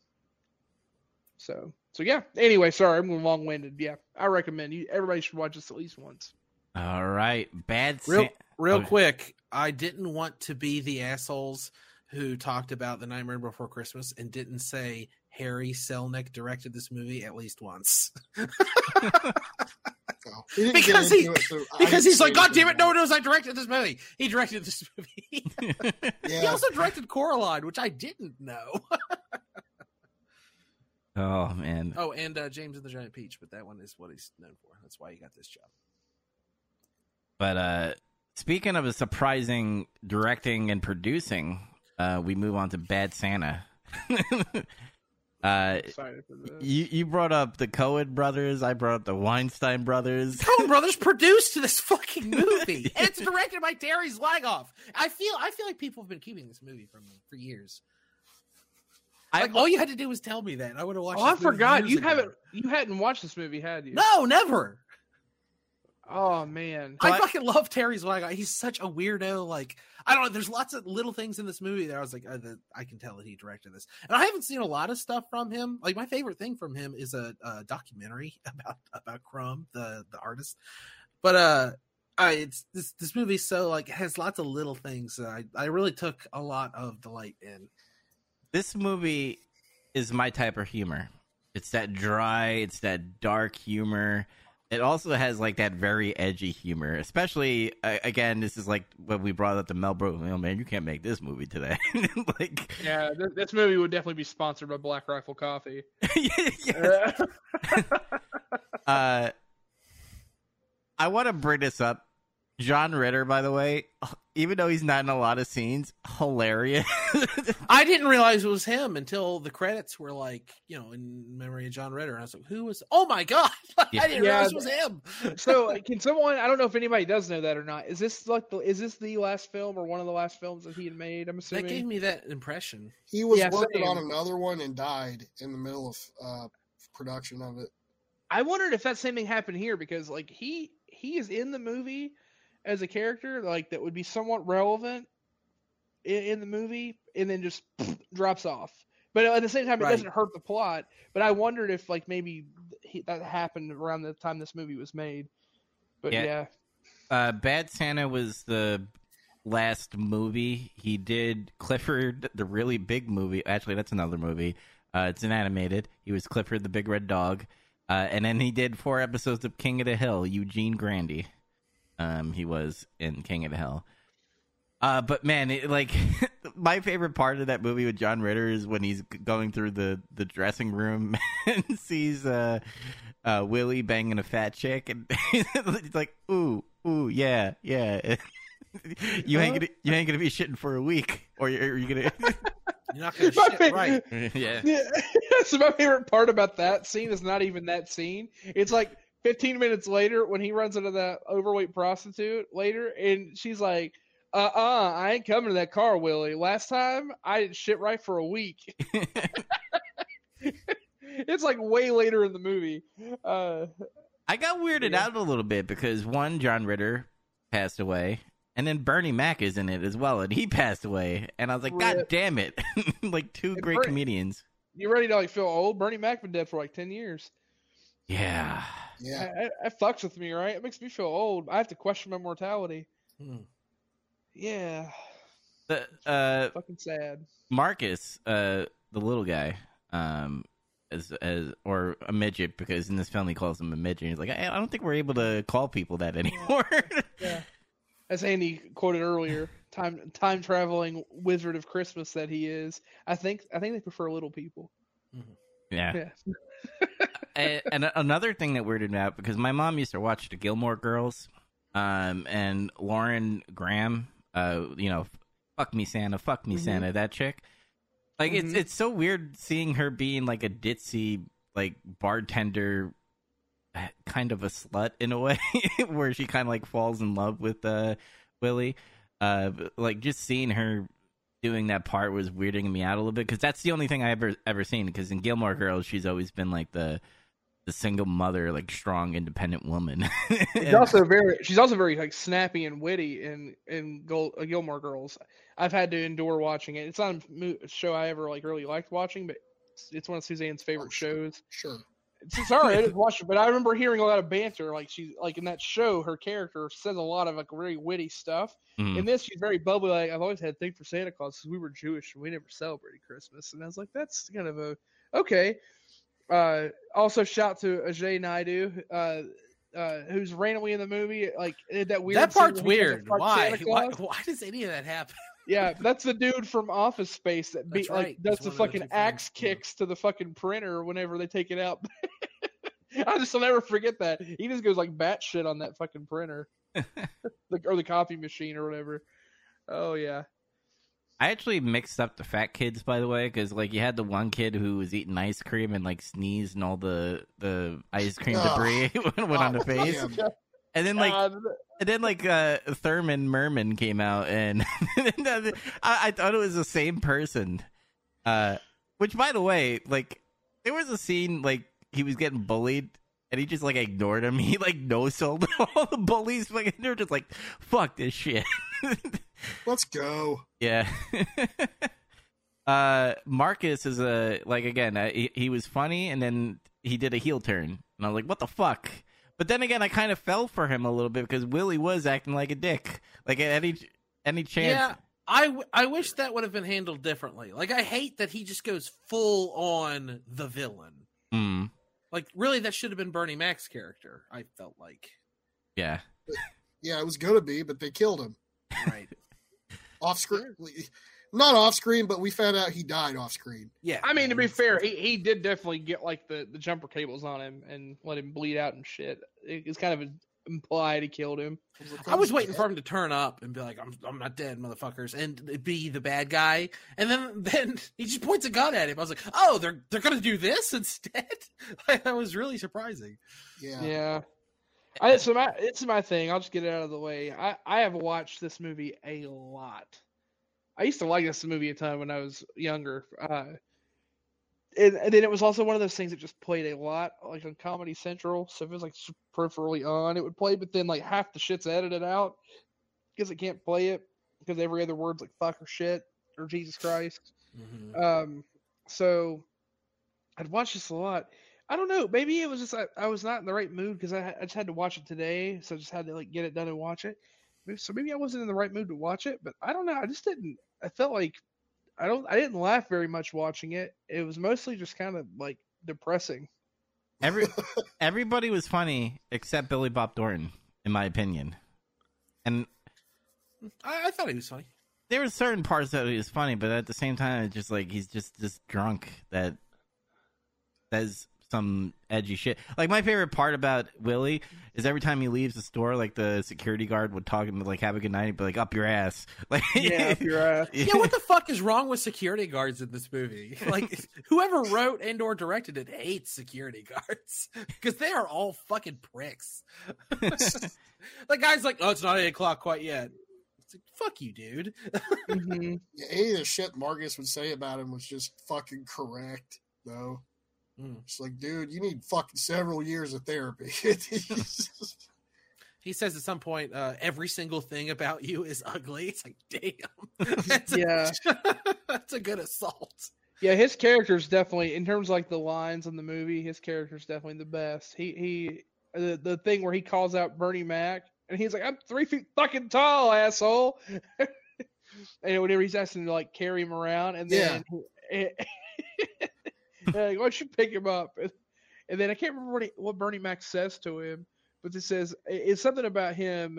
It was a reference to him being gay or something, and he's like, "Well, it didn't hurt you, asshole, last week." Or something. And then he's talking to him. They keep going back and forth. And he talks about like eating his wife out.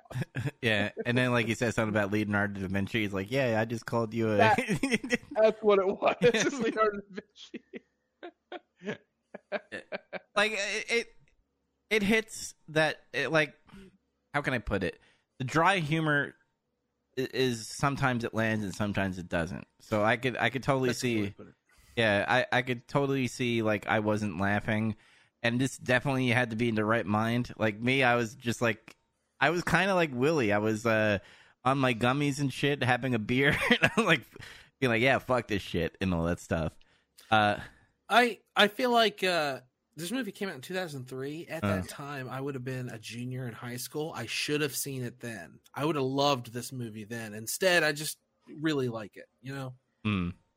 Like it's that dry humor, it's the dirty humor specifically, and there's still some stuff in it. Like there's some stuff in it I don't like at all, like just humor wise. And it's not something I can be like, I find fault with this. They should have taken this out, and the movie would have been better. It's just my personal taste, you know. Mm-hmm. No, if you'd have watched this movie at least 10 years ago, you would have laughed a lot harder. Like that's the thing is, I've watched this so many times that I remember things that I thought were really funny. So it's like some things I would have laughed at, and I just like was doing something else and then just moved on. And then the parts that I really just thought were depressing, I was like, oh, I don't know. Billy Bob's character was just Willie was way more depressing this time around for me. Yeah. You know what's maybe really I was in depressing? the right mood, but There's a sequel. there is. I've never seen it. Is it good? Okay, I guess no. No. It is. Is it not? Okay, that sucks. Who stars in it, by the way? Who's the? Billy Bob Thornton's back in it. Oh, really? Yeah, You know? but it's like way later. I just looked at it's 2016, so they waited a long ass time. I just saw to it make wasn't the same director, and I was like, oh, Yeah. that sucks. I will say one thing that did get me to laugh this time throughout, and it messes with me every time. It's the scenes that are similar to like the checker scene, with the kid. Anytime where the kid is just like stone cold, and he's like, "Are you fucking retarded? You're fucking with me, aren't you? You're a smart ass. You just act like a fucking piece of dead lice." You want to Some play shit. another game? Want to play another game? Yeah. that seems really great. Yeah, that stuff's great. You can even see when the kid is like the actor like is actually holding back from laughing. He's like, "You want to play another game?" And everything in him is keeping him from laughing really hard because he just got yelled at. What's the elf's names? I don't know. I call him Bub and Chief and shit. Fucking. No, I think one of them's Sleepy. Those are the That's the seven seven dwarfs.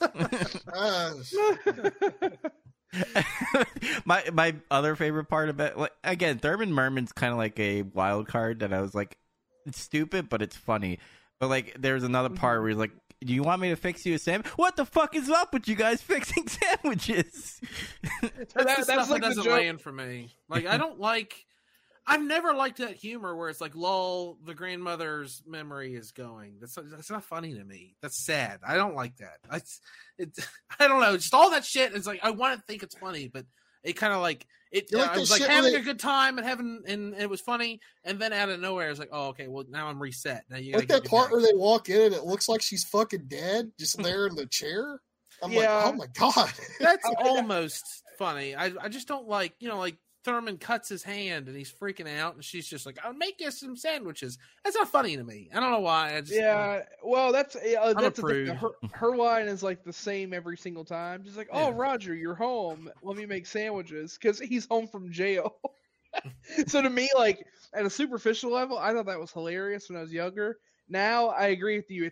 It's a little funny, but then as it gets any deeper than that, it's like, oh, that is just sad. She's got dementia. I'm talking more about the child when he was like, yeah, no, the child. He's the one that wants to make him sandwiches before he leaves. I know what Dubs is talking about, and he's like, the fuck is it? How many you want? He's like, I don't know. And he's like, how much lettuce you want? It's like, this usual fucking amount. I don't know. Like, the kid always just pushes it.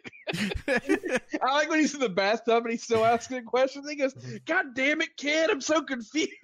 Stop asking me questions. I like that he's asleep and the kid's sitting there staring at him, still trying to ask him questions. How many reindeer do you have? And he's like, 12. Like he has. What are their names? He has. Willie has a thong in his fucking mouth, and he just walks in. I made you a wooden pickle. There's blood on it, but that's what I cut from when I cut my hand. Why is it brown? Yeah. Yeah. So it's funny is now that we're talking about it, this is exactly why I moved my rankings around a little bit, because I knew this was going to happen and I was going to laugh more at some of the stuff I thought was funny. I think it was more my mood when I watched it a few hours ago or something. But because there are parts that are funny about it. Like my two favorite parts in the movie, or two favorite characters in the movie, are Marcus and the kid, Thurman. Like they're my favorite parts. Thurman especially. Thurman makes the movie because it's just a different level of humor. Because this kid just gets everything thrown at him and he's just like stone cold, does not react at all, and just rolls with it. I'd be curious to see how his character plays out in the sequel. Which I think I need to watch it now just because it's like science requires it. But it sucks that it sounds like it's bad. Bernie Mac, was he lost in prevention pretty much? Yeah, he was there. He was there. L&P. That's right. They kind of established like the previous one, like the security guard, like the first place they like rob and move on. Like it's just a security guard thing. There's no one there, but Bernie Mac's like on top of it because they really want to make sure with their security that nothing happens. And he's like, I got into it, rogue. I got confused a little bit because I was like, wait, is Bernie Mac working in a GameStop because he's talking to the kid while like fucking Dead or Alive is playing on the screen? Yeah, that part made me laugh. It's just loss prevention for like the whole mall or whatever, I guess. Yeah, yeah, but and when. Which is funny, by the way, because the cops like are very trigger happy in this fucking movie. Like what the fuck at the end? They just like turn up and just like start blast, and that turns out to be like something he says is like they fucked up and they should have shot Santa Claus a bunch of times, an unarmed Santa Claus 8 times in the back or something like that. Yeah, I mean that's how they say it. Jesus Christ! That's how they say it that he effectively he gets off the hook or whatever. Which I even enjoy in the first part of the movie. It's a subtle thing, but it's funny about how like he's already very over trying to do this. Like he already like lays out the story of my life has fucking sucked and I'm a piece of shit because of it. And he goes through the whole thing and they rob that first place, and then he's in the place drinking. He says, you know what? I think I'm just gonna go to Miami, open my own bar, marry a waitress. I'm done with this. So the first scene is him like standing there and he's like making a drink. And then the guy's like, get the fuck out from behind the bar. You're not supposed to be here. And then it just shows like his whole life. It's like, nope, it's exactly what you think. His life fell apart. He wasted all of his money. He's just casually walking up to places and stealing shit.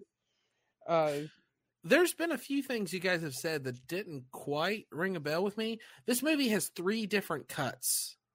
So I'm curious, like, what did everyone watch? I must That's watch true. a director's cut, I think. There's an unrated that's a full director's cut that has like more stuff in it. Well, now, from my understanding is there are 3 versions of this movie. There's the theatrical version, which is like the director and the studio came to some consensus about whatever. There is the like a better uncut Bigger, version, badder, and uncut. Yeah. which is longer, that the studio did without the director's input. So in retaliation of that, they released the director's cut, which is the director's cut, but it's shorter. It's 88 minutes. The bigger, whatever, blah, blah, blah, 99 minutes. And the original theatrical is, I can't remember. But there's 3 different cuts of this. I watched the director's cut, which is the shortest one. So you guys have described 1 or 2 scenes that I didn't see. Interesting. Oh, okay. I just watched the regular theatrical this time around, but I actually used to own Bigger, Badder, and Uncut. It's I have it at home at my parents' house. Mm. Yeah, I really liked this movie when I was younger, but oh well, I have aged and matured. No, I'm still immature, so like the jokes still stick with me. It's still fucking funny. It's just not. Oh, it's still funny. It's not movie hilarious. show. Yeah. Oh yeah, it's still great, but just not quite as great. No, I can't remember if I said this on the show or not, but I've been telling people there have been 2 Christmas classics that I was missing, and everyone's like, Andy, you love Christmas movies, you should see these movies. So last year I watched Elf for the very first time, completely underwhelmed. Elf's fine. I just don't know if I'm going to see it again. Maybe it's because I'm not a kid, but Elf, I was like, whatever. Bad Santa was the other one. So I was really worried I'd see Bad Santa and be like, God damn it, why do I fucking listen to people? No, Bad Santa's great. I'm going to watch Bad Santa again in the future. I guess this is me saying I do recommend Bad Santa. It's funny. It's a good time. And yeah, it's got the Christmas themes, and it's got the message at the end in its own, perverse, hilarious way. So I really liked this movie, and I'm glad I've seen it finally. I did something similar to what Willie did when his alarm goes off and he gets pissed off and you're hungover. Well, one time I threw my phone across the room because the alarm went off in my ear and I was fucking irritated. So yeah, that was my moment. But yeah, like I'm always gonna like this film. It's always funny as fuck, and I always watch it almost every Christmas. So I'm gonna recommend this movie. But when we get to the rankings, Andy probably already saw my ratings. But I thought you were going to do them live. I did do it live. Oh, okay. Yeah, while we were doing it, I was Gotcha. thinking about it. But yeah, I recommend it, and Andy already said he recommended it. Zach, what about you? Did you have any final thoughts and anything you want to bring up? I thought it was decently funny. It gets into some of that territory of humor, taste. I'm not a prude by any means, but sometimes it's just delivery of jokes with me or something. Mm. I didn't think it was as funny as you guys did, I think. It's not the funniest movie I've ever seen. Like, we're coming off of Mel Brooks here. Like, it's kind of hard to be. A lot of, I'm sorry to step on your point, but a lot of the humor in this movie is lol, he cussed in front of kids. A lot of it, yeah. Whatever. Okay. But there are some, like, well-written jokes, well-acted moments in this movie. It's just too much humor that's haha. I'm on my fucking lunch break. Yeah. Well, Yeah. that's kind of funny because he is on his lunch break, but some of it's just like he's telling kids to get the fuck out of here or whatever, He pissed himself. It's Santa Claus cursing. It's a gimmick. Yeah. Yeah. It's, but like, I don't know. I'd give it a light recommendation, I guess. I would almost say it's like, imagine the whole movie's about the Santa at Higbee's department store from A Christmas Story. Yeah. But he's kind of more of an asshole than that, so you can't That's say effectively how this movie was made. Is like it was a joke on the depiction of how like mall Santas in movies are assholes. Mm-hmm. Yeah. They're always like, drunks. They're always gross. We should make a movie about those guys, but actually make him like the worst person ever. That's what this movie is. You'll shoot your eye out, kid. Ho, ho, ho. Oh, I love the smell of tapioca in the morning. Ho, ho, ho. It's just... Yeah, I'll move it forward. I would recommend the movie.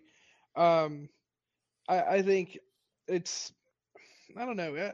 I don't know if I like make it the required Christmas viewing, but it is funny. It's a little on the darker side. Probably not a movie to watch if you are in like a really sad mood, because it's not one of those comedies that's gonna like elevate you and lighten you up. Yeah. You're probably gonna be a little depressed watching it because it's like, oh, but it's good. Yeah, I mean, I don't know. I didn't get those dark moments. Maybe the grandma portion, I was like, she has dementia. It's kind of a little fucked up. But again, I bet you that came from the Weinsteins. Or they're just like, let's just fucking put a dementia old lady and a bunch of. Oh, by the way, there's one thing that kind of disturbed me a little bit, and thinking about the Weinsteins is when he's at the arcade and he's I got to know. Oh, the pinball thing. Yeah. That was one of the parts I laughed the hardest at. Oh no, that's really funny when he's like, "Hey, we talked about this. You were supposed to only hit up the plus size stores, not the arcades." Yeah, I laughed, but then I thought about Weinstein. I'm like, oh. But something interesting about how we picked our movies, by the way, because Muppets Christmas Carol. Kind of it has like that paranormal edge where it's like going through a portal of Christmas past and future. Then you have it's a Christmas Carol, and then you have Nightmare Before Christmas that kind of has like paranormal stuff to it. There's creatures and shit, and he goes through a door to different Wolfman. Yeah, and it goes through a door like which is like a portal to some other world and stuff. And then you have Bad Santa and Home Alone 2, which both have people that are robbers. You have the Sticky Bandits, and then you have Willie and Marcus. So it's really interesting about that. I mean, technically, in Nightmare Before Christmas, they kidnapped Santa Claus. Yeah. Yeah. I'm gonna say mine, and so my rankings is this, and I'll go from 4 to 1. I have number 4. I have Nightmare Before Christmas. At number 3, I have Bad Santa. At number 2, I have Home Alone 2. And at number 1, I have Muppets Christmas Carol. And I was thinking, because Home Alone 2, I like. Bad Santa, I think I like overall. It's a conflict between my childhood and adult humor. So I chose my childhood, which is Home Alone 2, over the adulthood Santa flick that has humor in it, that is not for children. So that is my list.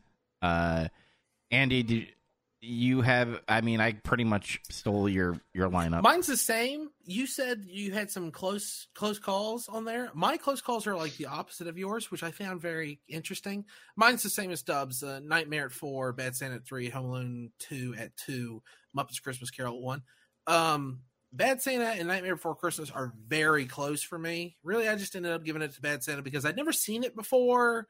Maybe after repeated viewings, this would reverse. And also, Nightmare Before Christmas is basically just a really good musical. It's short. I don't know. I was having a hard time justifying it, and that's what I ended up with.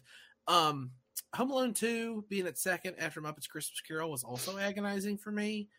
I realized, though, if it was Home Alone 1, it'd be a different story. Home Alone 1 is better than Muppets Christmas Carol. However, I think Muppets Christmas Carol edges out Home Alone 2 for me. And a healthy portion of that is nostalgia. Oh, man, we're going to have a debate, it seems like. Yeah, I was going to say, I was getting ready to say, I'm kind of surprised at your all's picks a little bit here. Zach, what's yours? But Chaz corrected himself. I got Bad Santa at 4, 6.7 out of 10. Nightmare Before Christmas 3, 7.6 out of 10. Home Alone 2 at 2, 8 out of 10. Muppets Christmas Carol at 1, 8.1 out of 10. That one edged over just barely. All right, and Chaz, what about you? Yeah, so this is the original list I had before the show started. I changed it midway because I started thinking about some of the things with Bad Santa I thought was funny, and then I realized, no, that's not right. I also, for a brief moment, almost put Muppets Christmas Carol above Home Alone 2, but then I was like, oh my goodness, I'm stupid. Why would I do that?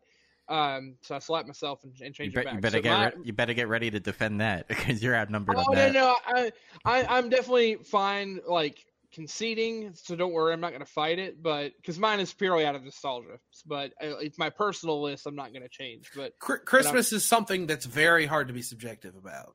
Exact. Or wait, what? Objective. Objective. Yeah, it would be subjective. There you go. Sorry. I drank spiked eggnog. Now I'm stupid. Smooth brain hurt. Mongo sad. Mongo straight. No, Mongo straight.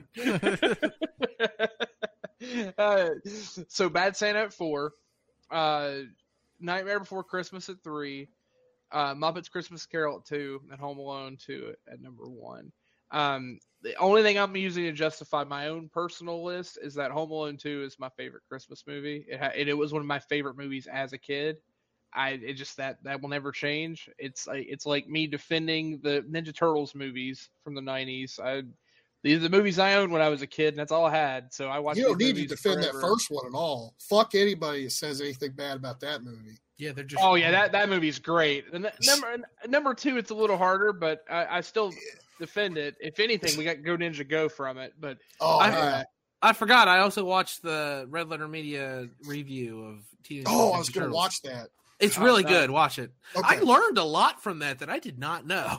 You dirty rat. Not Cagney again. So right off the bat, I am 100% okay with Nightmare Before Christmas over Bad Santa. Because honestly, while we were talking about it, I think I realized that's how I feel. But I had already made my list, so whatever, I'm married to it now. But I kind of feel like Bad Santa at 4, Nightmare Before Christmas at 3, but I gotta stick by Muppets going to 1, Home Alone 2 going to 2. I have no problem conceding, like, objectively, like, in overall the list being there, because I anytime like we have an argument about one thing or the other, I'm always about, well, let's see what the points would be if these were given points based on where they're ranked at. Like, Christmas Carol can be 1, Home Alone 2 can be number 2. That's fine. It's just, for me, like, it's always going to be my number 1 because I love the movie, so I'm not going to argue or defend it. I do think that Nightmare Before Christmas is a better movie. I think Bad Santa leans a lot on, let's get people to laugh about a lot of raunchy humor with people in Santa and elf suits, and that's really where it hits. And I watched the movie a lot and laughed at it a lot, but that movie doesn't have the same levity as Nightmare Before Christmas. Not to mention, like, Nightmare Before Christmas to me is a better Christmas story. See, I told you. I actually did believe that it is a Christmas movie. It has a better Christmas story in it. The music's better. The animation is just so unique and iconic. Like, it's a better movie. It just is. Yeah, so. No, it is. I freely admit I made a mistake, but hey. To be fair, I literally went back and forth because it's one of those things in the moment. It's like, oh, I'm laughing at this and that. Like, the kid from Bad Santa, if it weren't for that, I'd honestly almost wonder if I'd even recommend this movie. Like, if it weren't for the parts that had that kid and Marcus, like, those two characters save it for me that it's good and people should still watch it once. But after that, it's like, now it's just depressing. Yeah. The depressing part, sorry to like backtrack a little bit, is when he tries to kill himself in the garage. And I was like, and then he's like, your eye, what the fuck happened to your eye? The depressing part is whenever he does anything. Like, his entire character is just depression. He's just like a mall Santa piece of shit version of Rick. I don't know about that. I think it's just funny to see how he interacts because he's Dubs' cranky. point was building to, it looks like he's going to kill himself, and it's like depressing. It's like, God damn, this is supposed to be a Christmas movie. What happened to your eye? And it cuts to him beating the shit out of that skateboarder. And then later he's talking to the other guy, and he's like, I did something today. I beat up a child. I feel like I was accomplishing something. That I like. That I did like. That was better. That felt earned. No, the exact line was, I did something today. I beat the shit out of some kids, but I did it with purpose. That's it. Yeah. Yeah, that's really funny. I'll give it that. It has its moments. It does, but it's seated in dark humor. But that's okay. Like, I like darker shit. It's just this time, I don't know, something with it was like, You know what it kind of has a little bit? It kind of has that Kevin Smith touch a little bit, like Mallrats and like Clerks or whatever, because they hit all that raunchy comedy. And then there's a lot of like dead air a little bit where they're just like sitting around and you're just like, oh, I'm in a fucking mall, I get it. And then it like hits those dialogues and you're just I think that's the director being a weirdo. Mm-hmm. But that's okay. I did want to point something out just because I feel like it's possible that if someone listened to the show enough, they would think this. And I just want you to know that I saw it too. We ranked an adaptation and then a sequel over 2 original works. Look, I'm there's no absolutes, okay? I know a lot of us, particularly me, are always like, I'm fucking sick of comic adaptations, and I'm fucking sick of book adaptations, and I'm fucking sick of sequels and reboots. Look, sometimes they work, okay? Yeah, it's the Muppets. Like, what puts me over is I love the Muppets, and I also love Michael Caine, and like those are 2 good things. Michael Caine is the best Scrooge. Someone at work asked me, like I said, I'd watched Muppets. He said, "Who do you think's the best Scrooge?" And I was like, it's Michael Caine." He says, No, like in a real Christmas Carol movie. I said, "No, it's Michael Caine." Yeah, it's Michael Caine. You sound like an idiot. Why are you trying to qualify it like that? So I would argue, it was really nice for you to say that for some viewers that might get butthurt about it. For anybody that would, it's probably the same person that would be like, "Oh, what's your favorite comic book movie of all time? The Dark Knight." It's a fucking sequel, so you can suck dick. It's fine. Keep shit to yourself and just like what you want. It's fine. We like what we like, and we don't like what we don't like. It's okay. Apparently, Patrick Stewart was Scrooge. That one's okay. That one's pretty good. I like George C. Scott a little better though. I gotta check it out. I never seen a Patrick Stewart one, so I liked it better as Patton. I'm just gonna watch Patton. I ain't gonna watch. I watched Christmas Carol. I mean, we're talking about ranking them. I don't even feel bad about the fact that Scrooge McDuck is listed as one of my favorite Scrooge. Sorry, I don't. Yeah, feel no, bad I mean about the Disney animated Christmas Carol is pretty decent. I haven't seen it in years, but yeah, it's pretty spot on. I just watched it not too long ago because you got the kid. We get to watch Christmas movies and stuff. So yeah, Scrooge McDuck is pretty up there. He's at least number 3. I did get to piss him off because he was like, "Okay, well, besides him," I said, "I don't know, Bill Murray." Oh yeah, that was so much better. So literally, my number 2 it's Michael Caine, Bill Murray, Scrooge McDuck. There's all these like great accomplished Shakespeareanly trained actors. It's like Scrooge McDuck, man, fucking all the way. Just real quick, you said you just love the Muppets. If we can find an excuse one day to watch Muppets Treasure Island, that would be fantastic. You get to pick months. You could just pick Muppets month, and we just pick 4 Muppets movies. Yeah, there's a lot of movies that I never seen. The Oz one. That's another Muppets. I haven't either. I've always kind of wanted to see it finally. There you go. We have reasons. Not to mention there are several other Muppet movies. There you go. Yeah, I mean, the thing to do would just be watch the original Muppets movie. I fucking love that movie. Yeah, just where they drive cross country. I like that one. So Chaz, you're conceding Home Alone 2 at number 2? Yeah. No, I think that's. I think conceding that to number 2 is totally fine. Yeah, if it was Home Alone 1, I mean, even though I said Home Alone 2 I like more, then that would have been really different. I think we would have had a war if that. Home Alone 1, I would have championed as number 1 for sure. See, and it's funny though. It's like I would be fine doing that too. But if we had to rank Home Alone 1 and Home Alone 2, I like Home Alone 2 more. But it's strictly out of nostalgia. It's one of those things. I'm very self-aware that I'm picking it for a selfish reason versus what I truly think is a better movie. Home Alone 1 is by far the better movie, but that's okay. Yeah. So anyway, I'm cool with these rankings. The way we have it set, I think is right. All right, so just to remind everybody, number 4, we have Bad Santa. At number 3, we have Nightmare Before Christmas. At number 2, Home Alone 2. And at number 1, we have The Muppets Christmas Carol. So, lost. Yeah, we did lose. Oh, yeah, I completely forgot that was a thing. And Generation Xmas! Yes. Did it. It's like WrestleMania when Triple H faced Sting and both the DX came out and NWO, and NWO just got fucking wrecked. Don't make me feel bad about it. I did not like that. It was very sad. Yeah. Like why do they even need to be involved? Sting never liked any of those guys. Like They were enemies. That didn't even make sense. Monday Night War, brother. Yeah, exactly. That's exactly what that was. Vince saying, "I'll take a shit all over your legacy." Buck Sting. It's just gonna make so much money. Yeah. So we did lose, and I actually, when we, what sucks is because if I would have chose It's a Wonderful Life, then that's when I think the half would have happened, where it would have been It's a Wonderful Life and probably Muppets Christmas Carol, then probably Home Alone 2, then Nightmare Before Christmas. If I chose It's a Wonderful Life, I think that's truly what would have happened.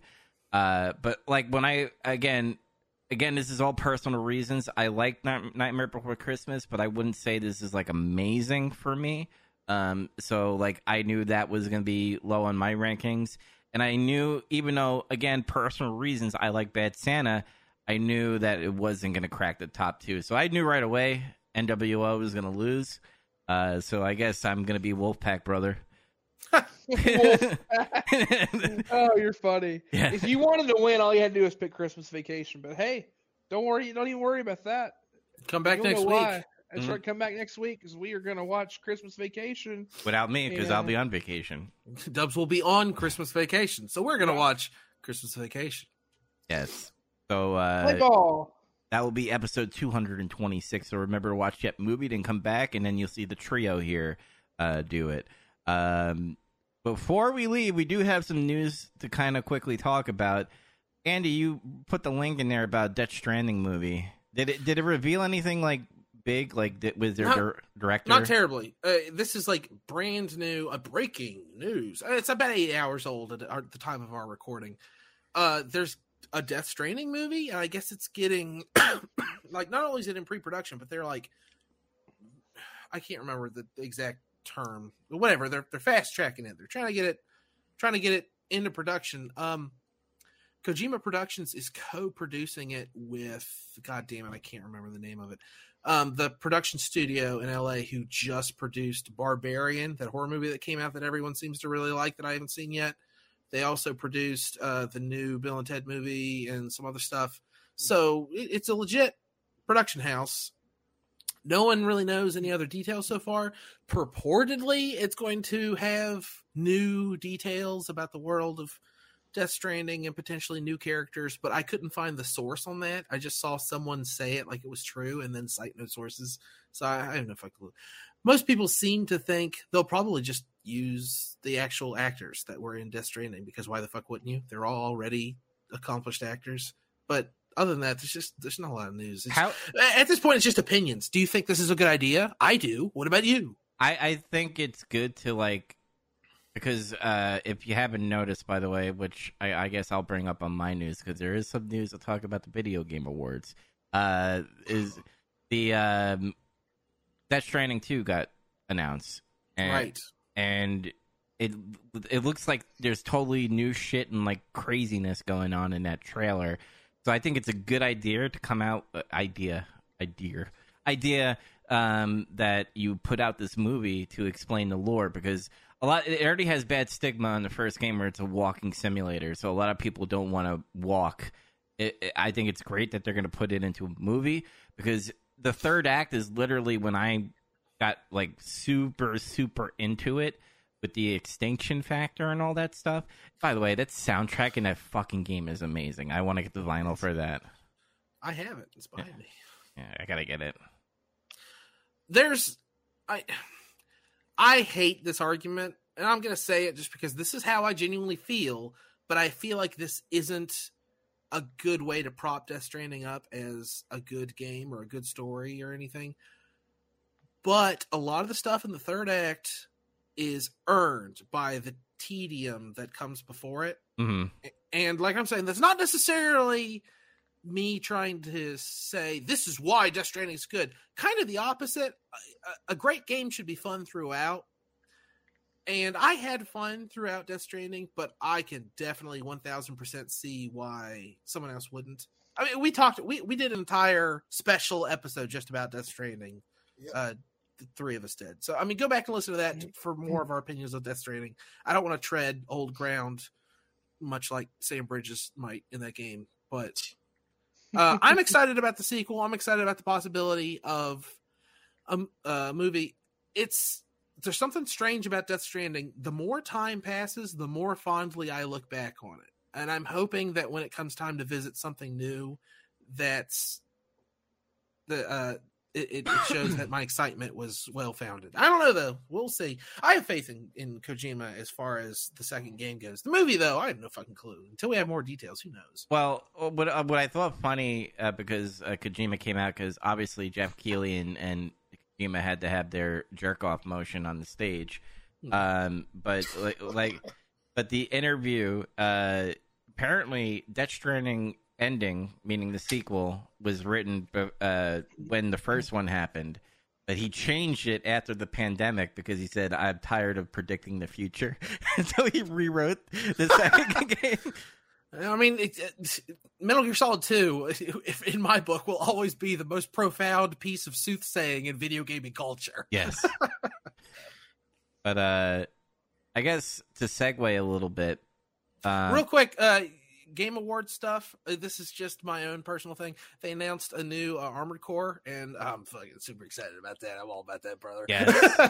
I was so excited. I wrote it in the Getting Some Color chat, and I was like, "Fuck, I gotta tell Andy." So that's right. He put it in the other chat. I was like, "Wow!" Wherever I was, I got a huge pop out of it. How about this? I actually love this. The way that I saw it, other than you sending that link, all the places that are posting it are like. It's not going to be a Souls development group Atlas, famous for Demon Souls and whatnot, and Souls-like games, are making an Armored Core, and it's like they made the other Armored Cores. You could just say that made all the Armored Cores. You could just say that not you said Atlas. From Software. You could just say Armored Core sequel is happening, and people have been waiting forever for it. I fucking loved Armored Core in PlayStation. I keep seeing articles where it's like, Hideki, whatever his name is, was like, it's not going to be like a Souls-like. It's not going to be Soulsborne. It's not going to be this. I've seen that article, the variations of that article posted like several times. A little bit before we recorded, I saw on Twitter, someone cut together 15 different video game news sites that had posted variations on that same article. It's not going to be a Souls game. No fucking duh. Like, why is this news? Yeah, have you guys ever played it? There's a reason why it's got the fucking Roman numerals in it. It's not the first game. Yeah. Well, it's going to be like apparently the story-wise, it might be like a soft reboot situation.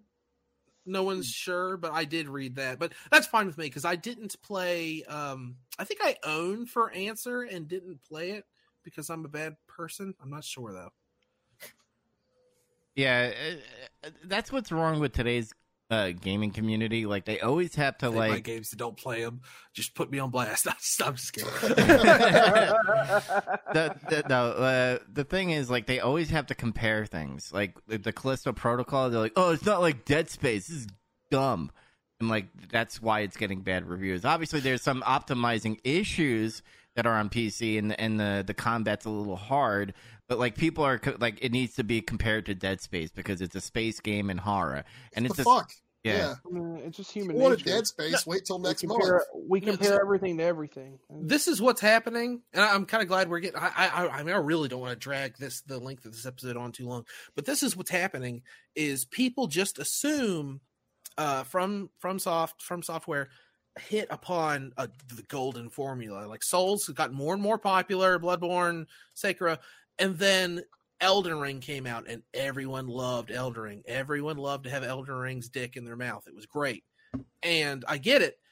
But now they expect everything from software to do to just be that again, because that's the winning formula. Because look at Ubisoft. They made some money on Assassin's Creed, and now every fucking Ubisoft game, Watch Dogs, Far Cry, all these Assassin's Creed games are all the exact same shit. They're just Ubisoft, in a big field, and you climb towers, and you get a bunch of collectibles.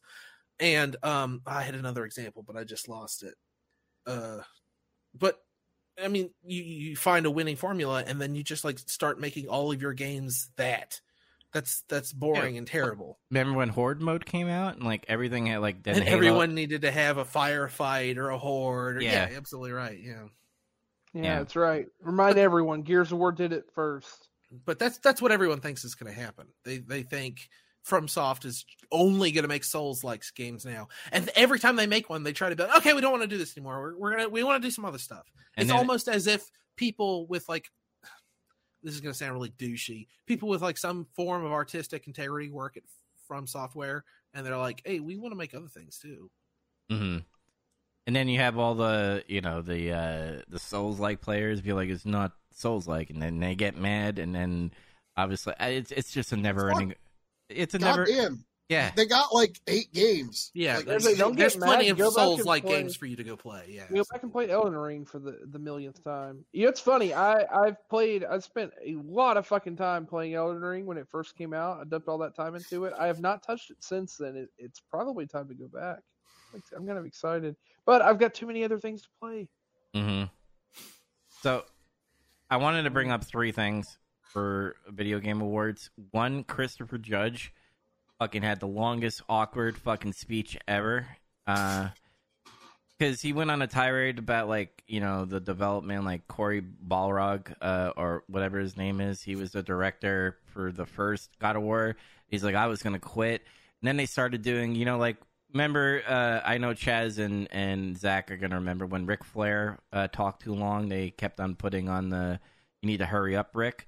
Well, they started putting up the music to cut off Christopher Judge, and he fucking ignored the music for at least for 7 minutes. And like Jeff Keighley had to like take pop shots at Christopher Judge. He's like, "All right, we're gonna quickly go through this because someone took the long time on their speech." So that was a dig throughout the whole show. It's funny though because he said like 10 lines in the game. Like he doesn't do anything other than go boy and humph and make angry noises, and he won the awards. So he had to get all that speech in there. Yeah, fucking Al Pacino is there, by the way. I don't know why. He got invited. He was bored. He's like, I never played video games before. Hooah. Anyway.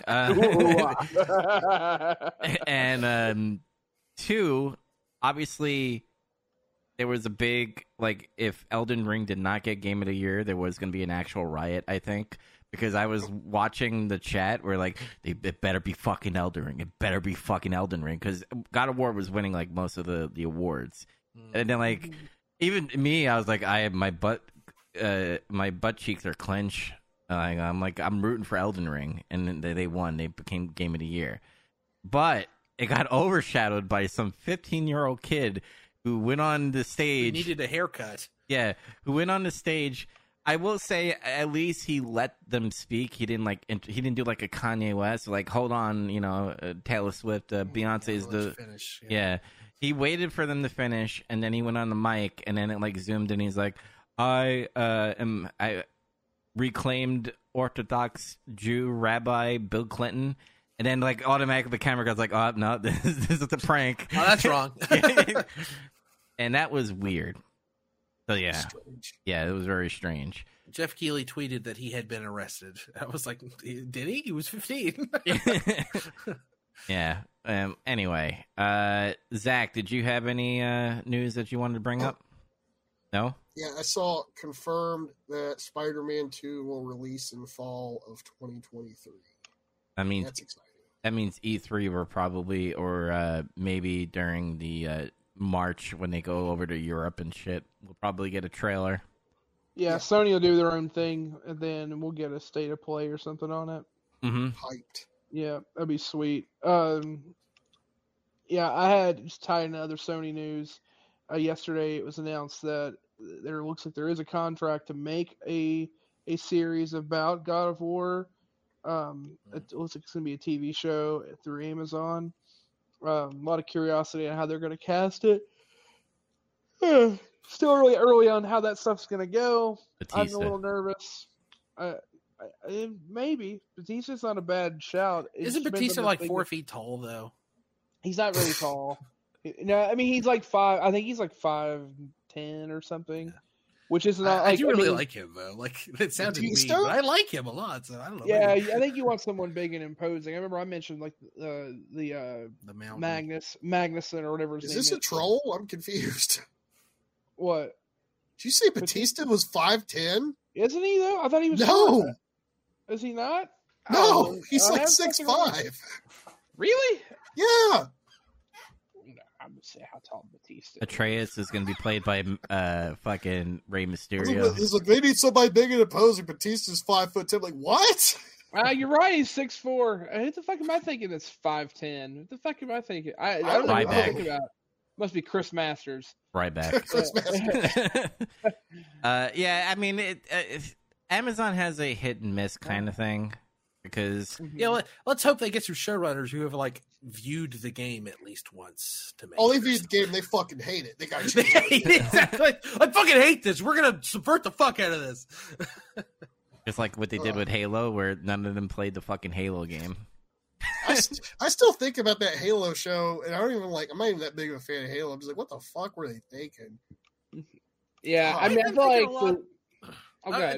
This links into some of the other news. I've been thinking a lot about these reports that Henry Cavill wasn't happy doing The Witcher because he said the only way he'd do it is if they were faithful to the because he's like a huge dork, right? Like he's a likable guy and a huge dork, and he actually read the books and he wanted them to be faithful to it. And during the filming of season 2, he overheard crew members like openly mocking the source material, and like not just like the best boy. Apparently, it was like people involved with the script and like real people. I think about that a lot. Like, I understand that you're just a professional in an industry and you need to be, you know, it's just a job. But to have open disdain for the material that you're turning into a show, like while you're working on it, I feel like you have to be asking to get fired. Like the people in charge of the production would have to be irresponsible to not weed that kind of thing out. And when I think about that, I think about the Lord of the Rings show, and I think about the Halo show, and I think about all this other stuff that has like kind of flopped, and people purport that, oh, it's because they don't care about the source material. They hate Lord of the Rings. They hate Halo. That's just art within the shell of capitalism. I mean, it's just the way that works. It's like if you're gonna do whatever to make the lowest common denominator to make the money, well, you're just gonna put something out there to try to draw in as many people, and then like if it was 1993 and we were making a movie about Toe Jam and Earl, I get that because no one knows who the fuck Toe Jam and Earl is except the 300,000 people who played it on the Sega Genesis. But this is 2022. Everyone knows what Halo is. Everyone does. Even if you don't play video games, you're aware of the Master Chief. He's been on Doritos and Mountain Dew several times over the course of the last 10 years. Like, he's a big, scary space marine boy, and he fights aliens. Like, you don't need to know everything, but you could provide some levity to the source material that you're working. And Lord of the Rings even more so, for God's sake, after the movies and stuff. It's just, I don't get it. I do understand. You're absolutely right. They just want to make money. We need to appeal to everyone. But I feel like there'd have to be at least one executive producer who understands, oh no, Halo already has 10 million fans. We should appeal to them and then just get some extra people while we're at it. Well, the thing that kind of bothers... Money's on the table. Yeah, the thing that bothers me is, like, back then, like, you look at all the other people, they read the books and shit. Like, you look at the guy who played Aragorn, Viggo Mortensen, I think his name is. Like, he Viggo Mortensen. Yeah. Viggo Mortensen, that's right. Speaking of huge dorks who are very likable actors that I like a lot, he's another one. Apparently he would, like, camp out, like, on set and stuff. Yeah, he read the Lord of the Rings, and like when they brought up about the Rings of Power, he's like, "This is not Tolkien," like because he understands the source. And I think I'm leading to Henry Cavill now. Unless Chaz, did you have anything else you wanted to bring up about God of War show? Oh no. I mean, I didn't really have any other news. I mean, I have one other thing, but it's stupid. We'll get to it after. Okay, like Henry Cavill, like. The thing that's really messed up is, one, because what you just said, like, people were mocking the story and shit. And he's like, fuck this. They're not going to follow this. I'm out. He's like, I already have security. I'm going to be Superman. And then James Gunn goes, motherfucking brother. And I'm deleting the DCU. And now he's not Superman anymore. Which, in my opinion... I think this is good for him because it's going to open up more doors. Or maybe he might be nerdy and be like, fuck it, I'm just going to go create my own Warhammer fucking show or movie. And I would love that because he's a big fan of that. Does he even need to work anymore? I mean, at that point, it's like he gets to do passion projects and he can do things that like you'd said, he can produce and he can actually make sure that things stick to source material that he likes versus being stuck in a spot where he's working for a production company trying to make as much money as he can. That's a nice thing about his position, at least. I'm just sad that I won't see a Man of Steel 2. Like, I was this close to seeing a Man of Steel 2 and hopefully done right, but I don't know. Hopefully James Gunn, like, I like some of his movies, but like he always does the thing where like I'm going to get all these huge casts and then I'm going to put a bunch of music in that movie. And I hope that's not what he does with DCU. We're just like, hey, you know this song from Lady Gaga? Well, guess what? It's going to be in this Harley Quinn movie. We'll see. Yeah. I'm a little sad I won't get to see it either, but I'm curious to see what's going to come out of all that. Yeah. I want to watch The Flash escape prison. We will shortly. Yeah. Escape from Gotham, directed by John Carpenter, and it's Flash. Oh. Grooming the Speed Force. What? Whoa! But cha. All right. Speaking of grooming, and groomers one way or the other. Boy, this is a bad transition. Donald Trump announced that he's making an exclusive trading card. Did you guys see this? He's making these like Isn't weird it Photoshop NFTs? trading cards. Yeah. $99 God. NFTs for Donald Trump. Well, I was like, the wow, reason- this is learn to read the room. Jesus Christ. Yeah, the way this came out though was that the day before, so it was announced today, but yesterday there was like this whole thing about I have an important announcement that's going to shake the foundation of America and affect the future. He's running again. Oh my God. So a bunch of people were like putting things out there, and it just got everyone talking like one way or the other. Isn't the point like whether you like him or hate him? If you're talking about it, that's people saying it. That's money. It's cash flow in some way or the other. So. Sure. Everyone's upset or everyone's happy that he's going to announce something big, and then he comes out and says that, and people are so fucking mad. It's fucking That's troll. fucking funny.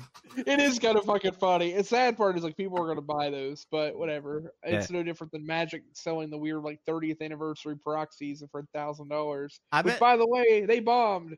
But yeah. I'm actually happy that you brought up the T-Man because I came across this gem and I laughed my ass. This has nothing to do with politics, by the way. It's just how fucking weird he says Puerto Rico. You ready? You ready for this?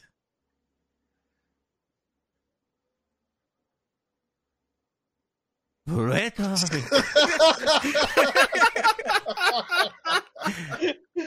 That seems like something like SNL would do to make fun of him. He tried, I guess. Puerto Rico. It's funny because he says like Puerto Rico. Like you can tell halfway through it, he's like, "I fucked this up." Yeah. But yeah, I mean, obviously that's all the news that we got. I wanted to end it on that because I literally died. I actually had Jell-O and I was eating Jell-O watching that, and Jell-O literally just fell, like, shot out of my mouth onto my wall and like slowly dripped down because I was laughing so hard. But anyway, like I said, I'm not going to be here for 2 weeks because usually I take a break at the end of December. One for me to restart because I'm mostly producing stuff, and also I want to like come up with ideas for the new year for our shows and stuff. I have some ideas that I'm going to be putting together because we have a site that I am building right now so that we could advertise what we're putting out. So like if we go, hey, here's a new episode, here's our website, and you will be able to access it that instead of me going, we're on Spotify and this and that. Everything's going to be on that website for you to follow. So that's one thing I'm going to be working on. But I know these guys are going to be here next week for a Christmas vacation.